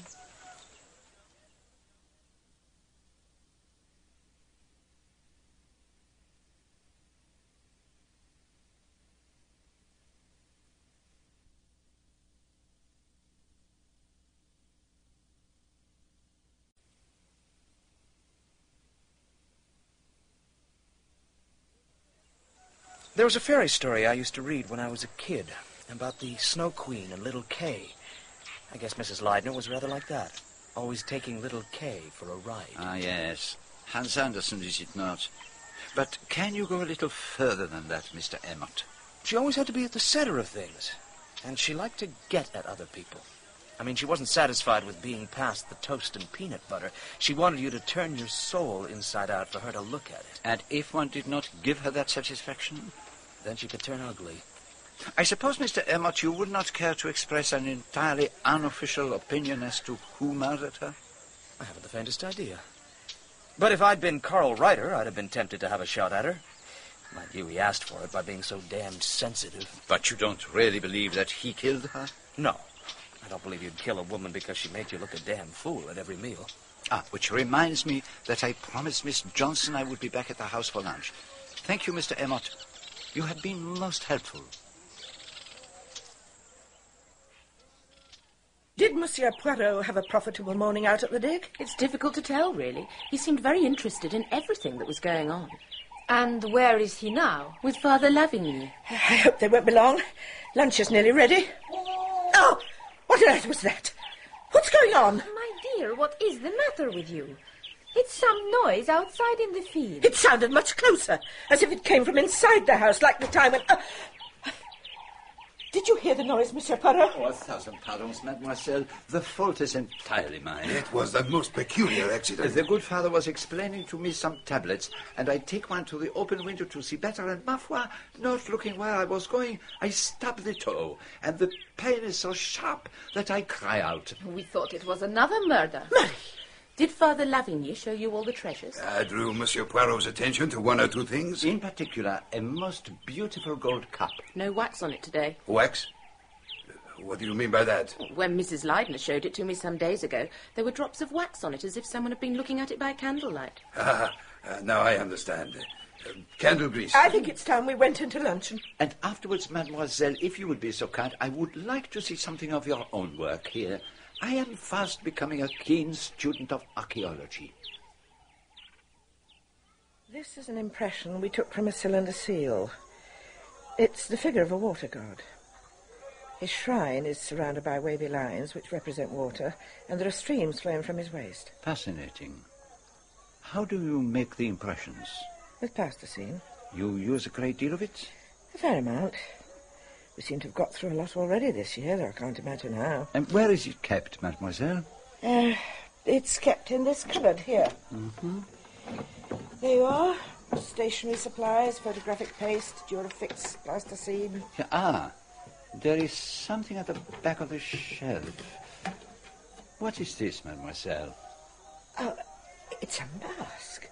A nasty, horrid mask. But I've never seen it before. How did it get there? What is it? As to how it got there, well, one hiding place is as good as another, and I presume that this cupboard would not have been turned out until the end of the season. As to what it is, that too is not difficult to say. We have here the face that Mrs. Leidner described. The ghostly face seen in the semi-dusk outside her window. Then it was not a fancy. It was a trick. But who played it? I must take this to the police in Hassania. Dr. Leidner's come back. Don't let him see it. It would only distress him further. I agree. The good doctor has troubles enough. This is not the time. The funeral will be at 11 o'clock tomorrow in Hassania. Will you come, Anne? Of course, my dear. We'll all come, naturally. Dear Anne, you are such a wonderful comfort and help to me. Oh, I'm sorry, Monsieur Poirot. I'm quite neglecting you. Are you making any progress? Things march slowly, Doctor. Now, if you'll excuse me, I must return to Hassania. Of course, of course. But I must have a word with Nurse Leatheron before I depart. Take care of yourself, my child. I wonder if it is well for you to remain here. I must speak to Dr. Leidner about leaving. I can't very well stay on any longer. But I thought I'd better wait until after the funeral before asking him. That would be most considerate. But in the meantime, do not try to find out too much. I do not want you to be clever. It is for you to hold the swabs and for me to do the operation. Do you understand? The funeral is over. I was more moved by it than I'd expected. I have arranged with Dr. Leidner to leave tomorrow and spend a few days in Hassania. He really was very kind and insisted on giving me an extra week's salary. It is the very least I can do to express my gratitude. I don't feel I deserve it. My coming didn't save her. I failed. But you were never expected to save her. After all, I didn't engage you as a female detective. I never dreamed my wife's life was in danger. I was convinced it was all nerves and that she had worked herself up into a rather curious mental state. You did all that anyone could do. She liked and trusted you. There's nothing for you to reproach yourself with. Dr. Leidner, have you come to any conclusion about the anonymous letters? I don't know what to believe. Has Monsieur Poirot come up with any suggestions? He hadn't yesterday. Have you yourself had any thoughts? Anonymous letters are usually the work of a woman. I suppose they are. But you seem to forget that these may be genuine. They may actually have been written by Frederick Bosner. I haven't forgotten, but I can't believe somehow that that's the real explanation. I do. But it's all nonsense, his being one of the expedition staff. I believe that the truth is much simpler. The man is a madman, of course. Somehow or other he got into the place on that fatal afternoon. The servants may be lying. They could have been bribed. I suppose it's possible. It's all very well for Poirot to suspect the members of my expedition. I am perfectly certain none of them had anything to do with it. I have worked with them. I know them.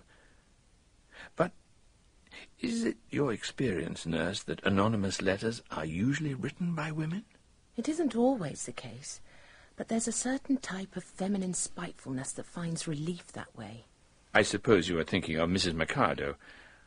Even if she were malicious enough to wish to hurt Louise, she would scarcely have had the necessary knowledge. And apart from her, there is only Miss Johnson. Oh, that would be quite ridiculous. Anyway, nurse, I must get back to my work. I shall see you again before you go. And thank you for all you've done. I mean that most sincerely. I'm I'm sorry to hear that you are leaving us, nurse. There really isn't anything to keep me here any longer. You have been such a help to everyone with your cheerfulness and common sense. It was greatly needed. Thank you, Father. There is no sign of Monsieur Poirot today? He told me he was going to spend the day in Hassanea, sending off telegrams. Telegrams? To where? All over the world, he said, but I think that was just his way of putting things. Has there been any further news of the man with the squint? Not as far as I know. It seems evident to me that the man had some interest in Mrs. Ladner. Do you think he could have been a European? It's possible, I suppose. I think I shall go and take a look at the place where you and Mrs. Ladner first saw him. There is always the possibility that he may have dropped something. I shouldn't think there's much chance of that. After so much time? Who knows? After all, out at the dig, we are continually finding things that people dropped over 2,000 years ago.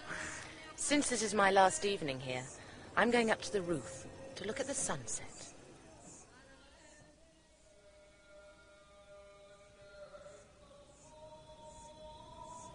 Miss Johnson.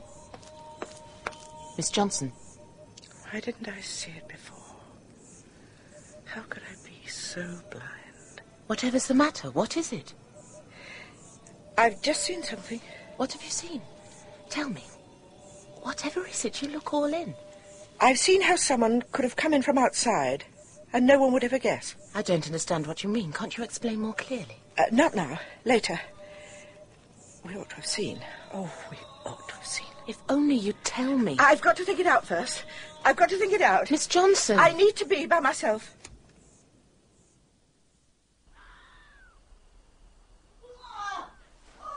What's that noise? What on earth's happening? That's Miss Johnson!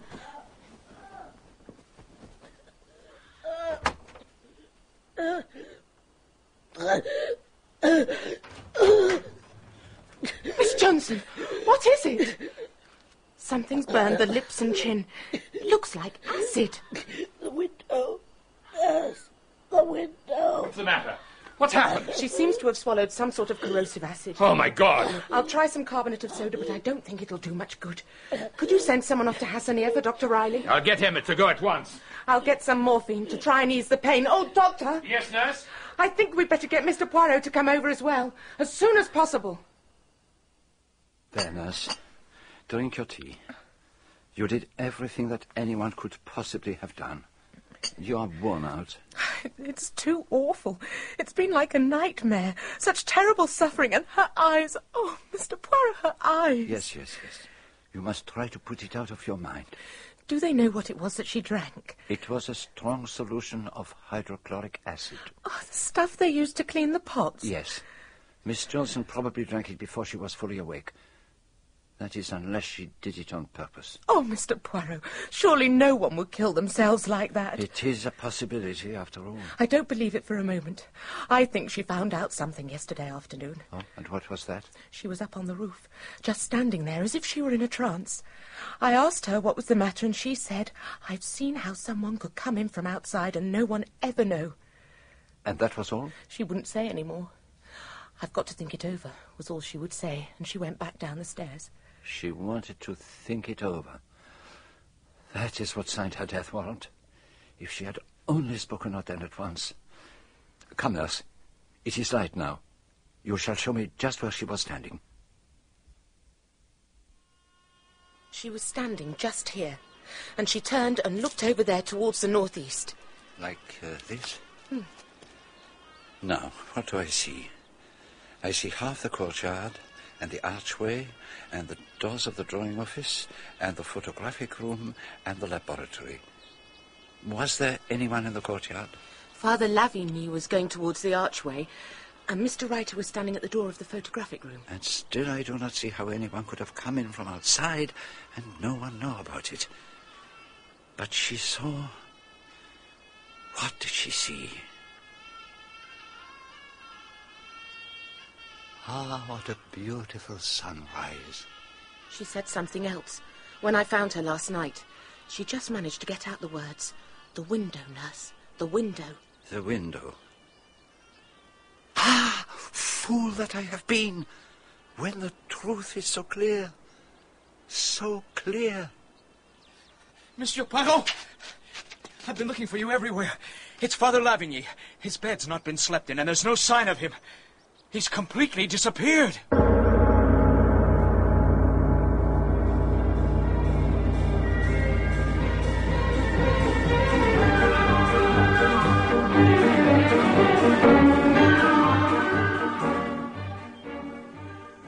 So, you don't think, nurse, that Miss Johnson deliberately administered this stuff to herself? Certainly not. Who on earth would choose to commit suicide in such a terribly painful way? Quite right. There are easier ways to kill yourself than pouring acid down your throat. I agree that it isn't what one would choose. But if anyone were in great distress of mind, and this stuff were easily obtainable, it might be taken for that reason. Captain Maitland, what makes you think she was in great distress of mind? Mrs. Mikado says she was quite distraught at dinner last night, and hardly replied to anything that was said to her. Well, I don't believe it for a moment. I think she was murdered. And there's something else, something that none of you knows about. It might be of some interest to you, Monsieur Poirot. We found this in a cupboard in Miss Johnson's room.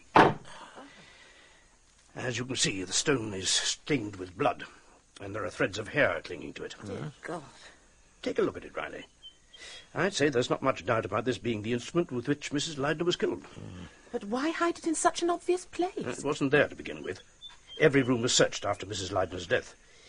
As to where it came from, it's a grinder, a quern, I think they call them. There's a dozen or more of them up on the roof. It's the murder weapon, all right. I don't think there's any doubt that this is Mrs. Leidner's hair. I don't believe it. I simply don't believe it. I don't know what to believe. There's the French father's disappearance to be cleared up, too. My men are out hunting around in case he's been knocked on the head and chucked into an irrigation ditch. At a guess, Father Lavigny has already passed the Syrian frontier. Then we'd better telegraph Deir ez-Zor. I did so yesterday, warning them to look out for a car with 2 men in it whose passports will be in the most impeccable order. You did you? Strikes me, Monsieur Poirot, that you've been keeping quite a lot of things up your sleeve. No, not really. The truth came to me only this morning when I was watching the sunrise. A very beautiful sunrise. It was Father Lavigny all the time. He's mad. He thinks women are sinful. He's killing them all. First Mrs. Leidner, then Miss For Johnson. God's sake, control yourself, woman. I won't stay here a moment longer. I'm going to be the next one. He's going to kill me. A quick slap across the face, if you please, nurse. Now, nobody's going to kill you. Now, sit down and behave yourself, woman. Hello, what on earth's going on? Nothing you need concern yourself about, Sheila. Oh, all right, if you say so. I had to go to the post office first thing this morning. There was a telegram for you, Monsieur Poirot, so I brought it along. Oh, thank you, mademoiselle. Is that from America? No, madame. It is from Tunis. Father Lavigny, I was right. Do you consider you've definitely got the hang of this business, Poirot? I believe so, Captain Maitland. Out with it, man. Would you be so kind as to summon all the other members of the expedition, Dr. Heidi? Perhaps the dining room would be the best place. Oh, the big showdown, eh? I'll go and get them. And Mademoiselle Heidi, it is necessary for you to be there, too. Necessary? That is the word I used, mademoiselle. Very well. Though I can't see what any of it has to do with me. As we gathered together in the dining room, I felt as if I was seeing everyone for the first time, and for the last. Mr. Mikado was twisting his fingers nervously. His wife was staring at him intently like a tigress waiting to spring.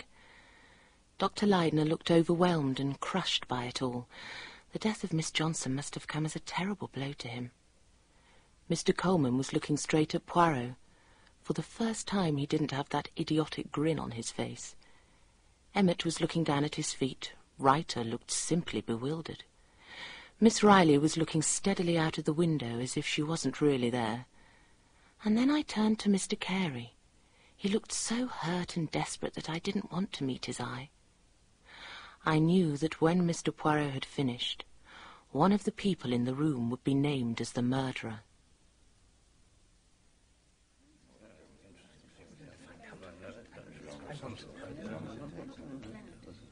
In the name of Allah, the Merciful, the Compassionate. That is the phrase the Arabs use before setting out on a journey. Eh bien, we too start on a journey into the strange places of the human soul. And I may say that though I have now arrived at what I believe to be the true solution of the case, I have no material proof of it. I know it is so because it must be so, because in no other way can every single fact fit into its ordered and recognized place. To my mind, the whole pattern of the case revolved round the personality of Mrs. Leidner. Until I knew exactly what kind of a woman Mrs. Leidner was, I should not be able to know why she was murdered and who murdered her. I should have thought it was obvious from the start what kind of woman she was. To you, Mademoiselle Riley, but not to everyone. I began to see her as one of those women who are endowed by nature not only with beauty, but with a kind of calamitous magic which sometimes accompanies beauty.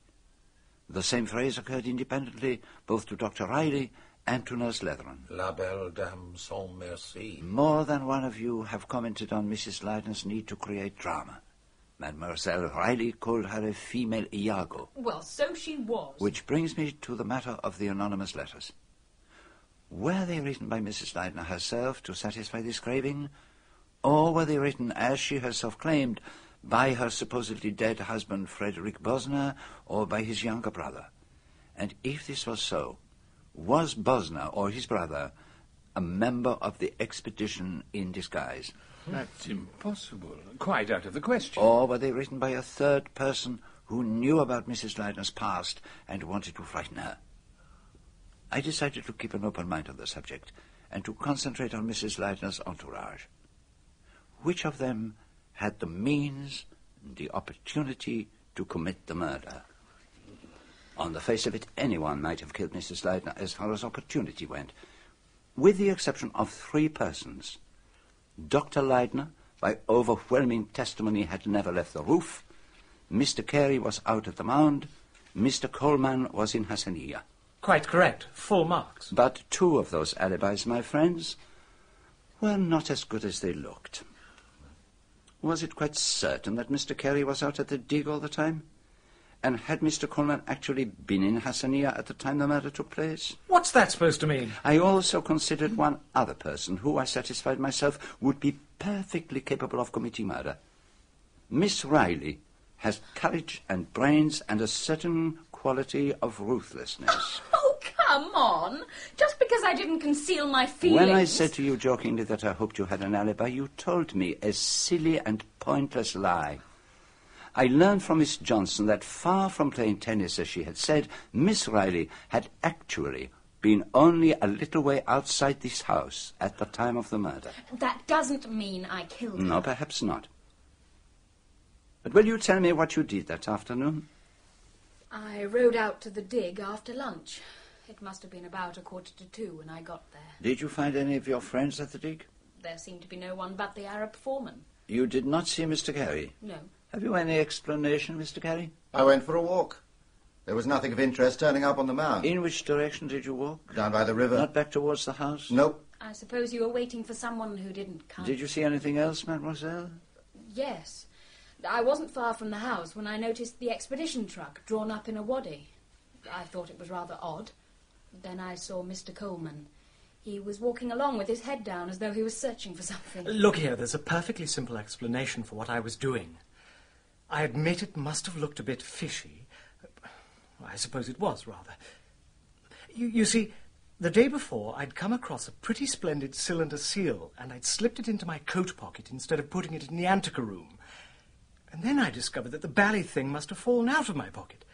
So I thought I'd better have a jolly good search on the quiet.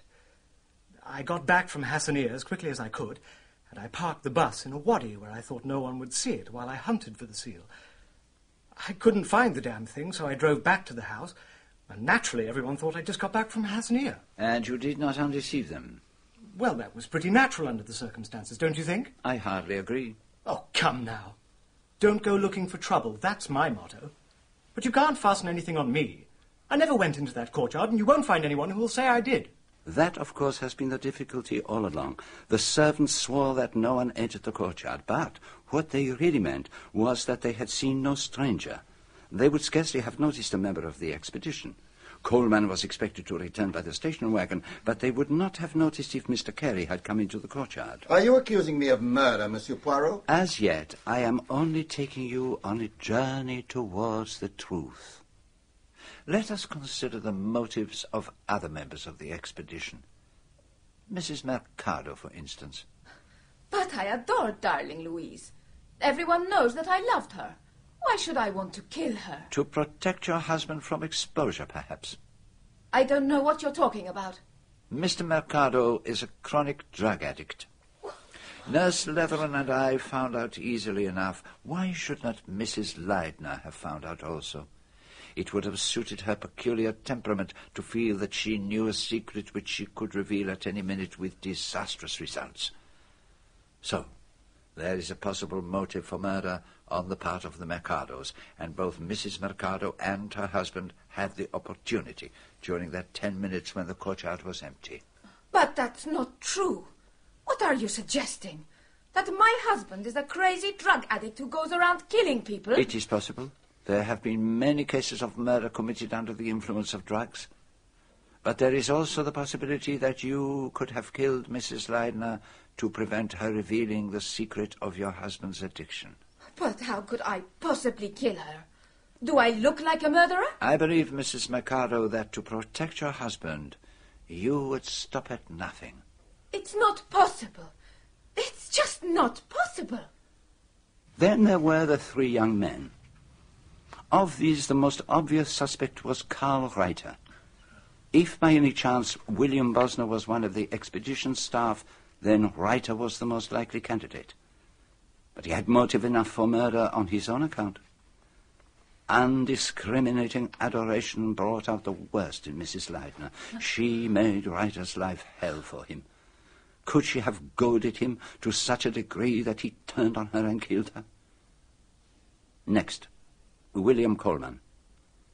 His behavior, as reported by Miss Riley, is certainly suspicious. But I've already told you. If he was the criminal, he might have affected his cheerful, rather silly personality to conceal the hidden identity of William Bosner. Oh, I say. But I do not think, Mr. Coleman, that you have the temperament of a murderer. Thanks very much. Of the 3 young men, there remains Mr. Emmott.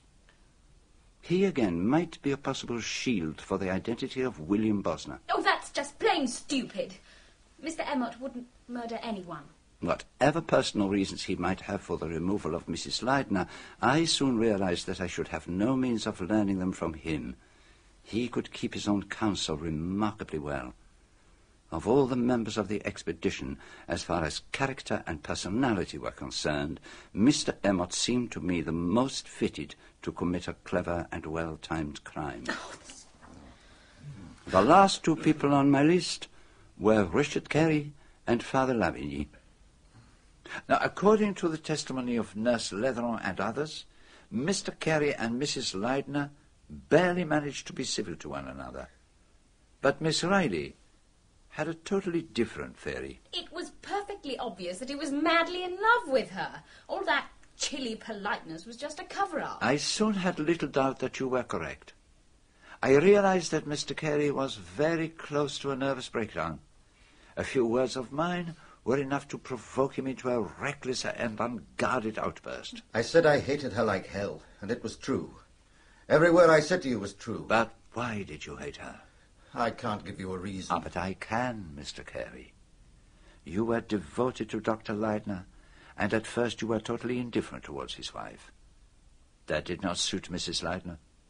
She set herself out to capture you.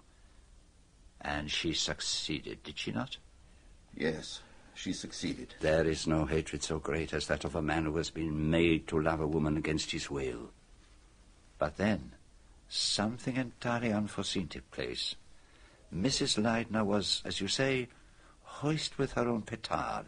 For the first time in her life, she fell in love, really in love, with Richard Carey. Isn't that what I told you? All along, I had suspected that the murder of Louise Leidner was a crime passionnel. In Mr. Carey, I had found the ideal protagonist. Even so, I didn't kill her. I may have wanted to often enough, but I didn't kill her. Which leaves me with my last candidate, Father Lavigny. He was a madman. We are lucky he didn't kill us all in our beds. Silence!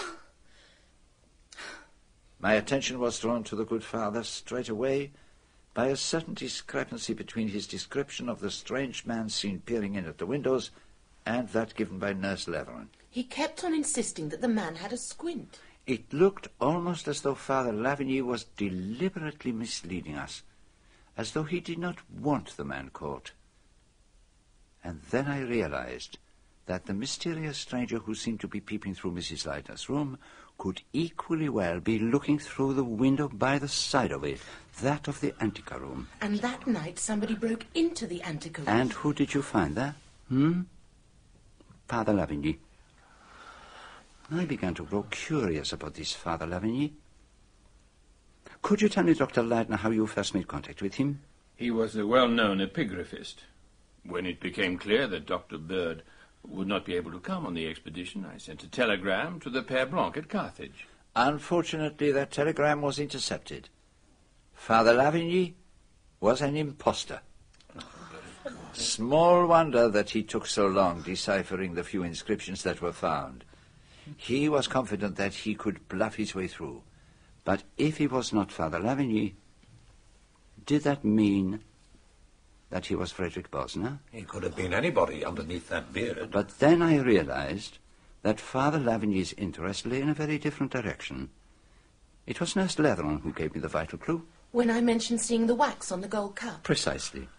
At that moment I looked into his eyes, and I knew in a flash. I regret to tell you, Dr. Leitner, that the treasures in your anteroom are not the genuine articles found by your expedition. What are you saying? They are clever electrotypes substituted by the good father and his accomplice Ali Yusuf, the mysterious stranger seen by Mrs. Leitner and Nurse Leveron. Father Lavigny is none other than Raoul Meunier, one of the cleverest art thieves in Europe and well known to the French police. But those finds were irreplaceable. The question in my mind was, did Mrs. Leitner discover what he was up to, and was that the reason why she was murdered? It seems a very likely explanation of the facts. So it seemed to me, Captain Maitland, until the second murder. It was the death of Miss Johnson which enabled me to solve the mystery. With Nurse Leveron's assistance, I will explain the facts of the second murder. Nurse, would you be so good as to describe what happened on the night you got back from Hassania? There was a light in Dr. Leitner's office. I found Miss Johnson sitting at the desk weeping her heart out. I put her to bed and started to clear up her things. There was a scrap of paper that must have fallen out of her pocket. The moment I picked it up, she snatched it away from me and burned it. But not before you had noticed something about it, It was the same writing as on the anonymous letters. And the following day? I found her all by herself on the roof. She seemed to be in a kind of trance. She said, "I've seen how someone could come in from outside and no one would guess." I went up to the roof and stood where she had stood. Did she mean that a stranger had come in from outside, and was Father Lavigny the person she met? And then Nurse Leveron told me what Miss Johnson had said before she died. She said, "The window, nurse, the window." And then I saw what Miss Johnson had seen from the roof. I suggest now that 3 men had alibis for the time of the crime. 2 of those alibis I have shown to be worthless. But then I saw my amazing mistake. The 3rd alibi was worthless too.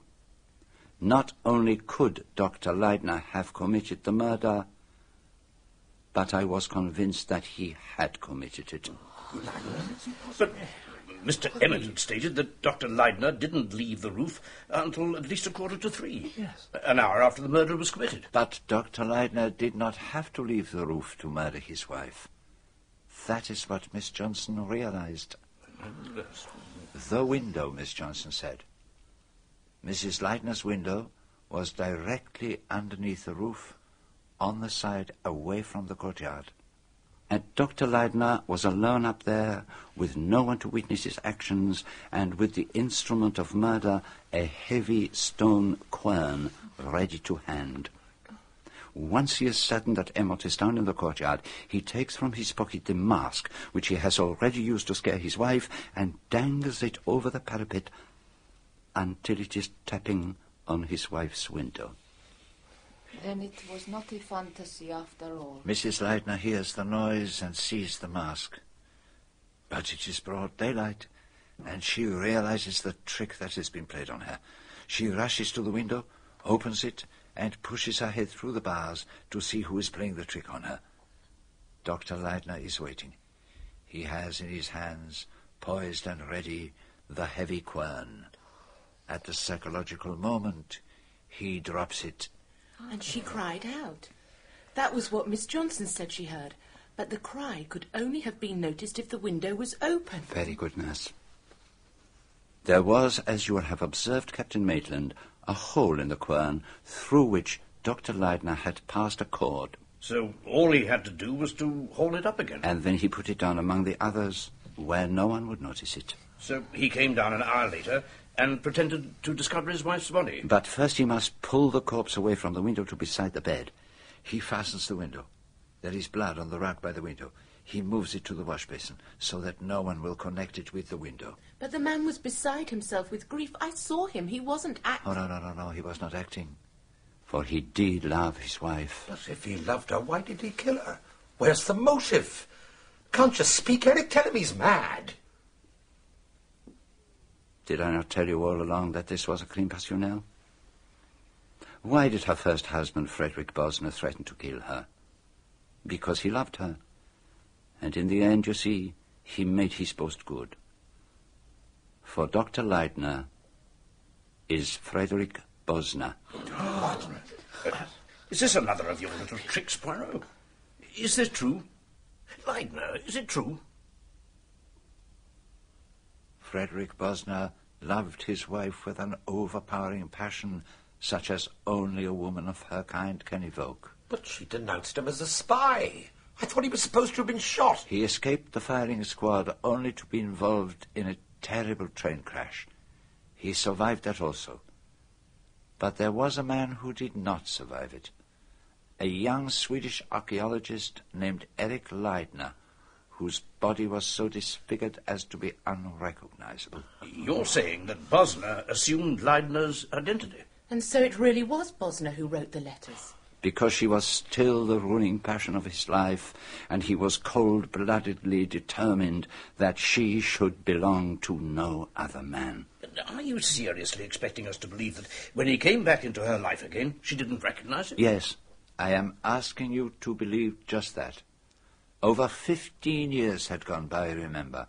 Everything about him had changed. It's not so fantastic. I've known women who wouldn't recognize their husbands after just a couple of years apart. But why did the letters start again? And what about the gas poisoning business? I think that Dr. Leitner was taking no chances. He wanted to impress on his wife once and for all that Eric Leitner and Frederick Bosner were different people, but the letters were not enough. He decided to contrive the rather puerile business of the gas poisoning. It was easy enough. All he had to do was to slip out and turn on the taps, once he was sure that his wife was soundly asleep. And then, just in time, he makes sure his wife wakes and smells the gas. It was enough to convince her. After that, he was satisfied. No more letters need come. But they did come. They came to the house. But by then the situation had changed, my friend. The threat underlying the letters was always a genuine threat. If she belonged to any other man, he would kill her.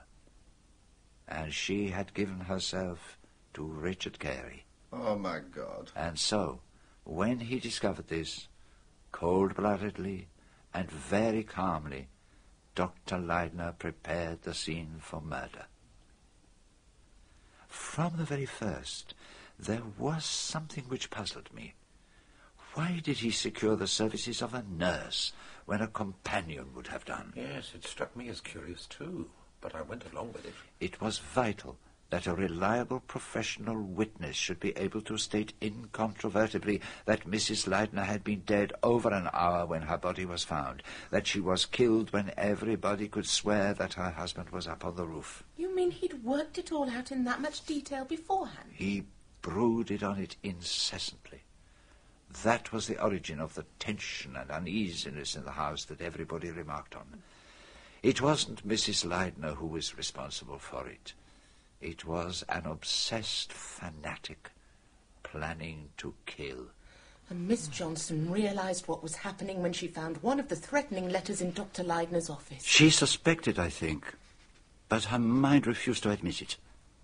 It was not until that moment when you found her on the roof that she realized how the murder had been committed. But even then, her loyalty, her love for Dr. Leidner asserted itself. She looks deliberately in the wrong direction across the courtyard and tries to put you off the scent by talking vaguely about how someone could have got in from outside without being recognized. And it was only at the very last minute that she tried to tell me how it had really happened. The window. Mrs. Leidner had looked out of the window. And so, everything is explained. Everything falls into place. But there is no proof. No proof at all. No, there is no proof. But that does not matter. You know that I would not deny truth. I have never denied truth. I think really I'm rather glad that it has all come out. I'm so very tired. I'm sorry about Anne Johnson. That was all bad, senseless. It wasn't me. And she suffered too, poor soul. But it wasn't me, it was fear. You would have made a good archaeologist, Monsieur Poirot. You have a gift for recreating the past. It was all very much as you said. I loved Louise, and I killed her. If you had known Louise, you'd have understood. I think you understand anyway. It's strange, but in spite of it all, I can't help feeling sorry for him. Must be awful to love somebody as desperately as all that. I shan't be sorry to get away from here. You have had enough of the mysterious East? I thought it was going to be like something out of the Arabian Nights, but it's not like that at all. I'm going back to England next week. There's an old lady who doesn't want to make the journey on her own and wants somebody to look after her. What about you? Oh, I intend to take my time. After so much excitement, I need a little peace and quiet. I shall break my journey home at Istanbul and spend a few days exploring the city. All my life I have wanted to see Santa Sofia. And then I shall treat myself to a sleeping car on the Orient Express. After all, at my age, I deserve these little luxuries.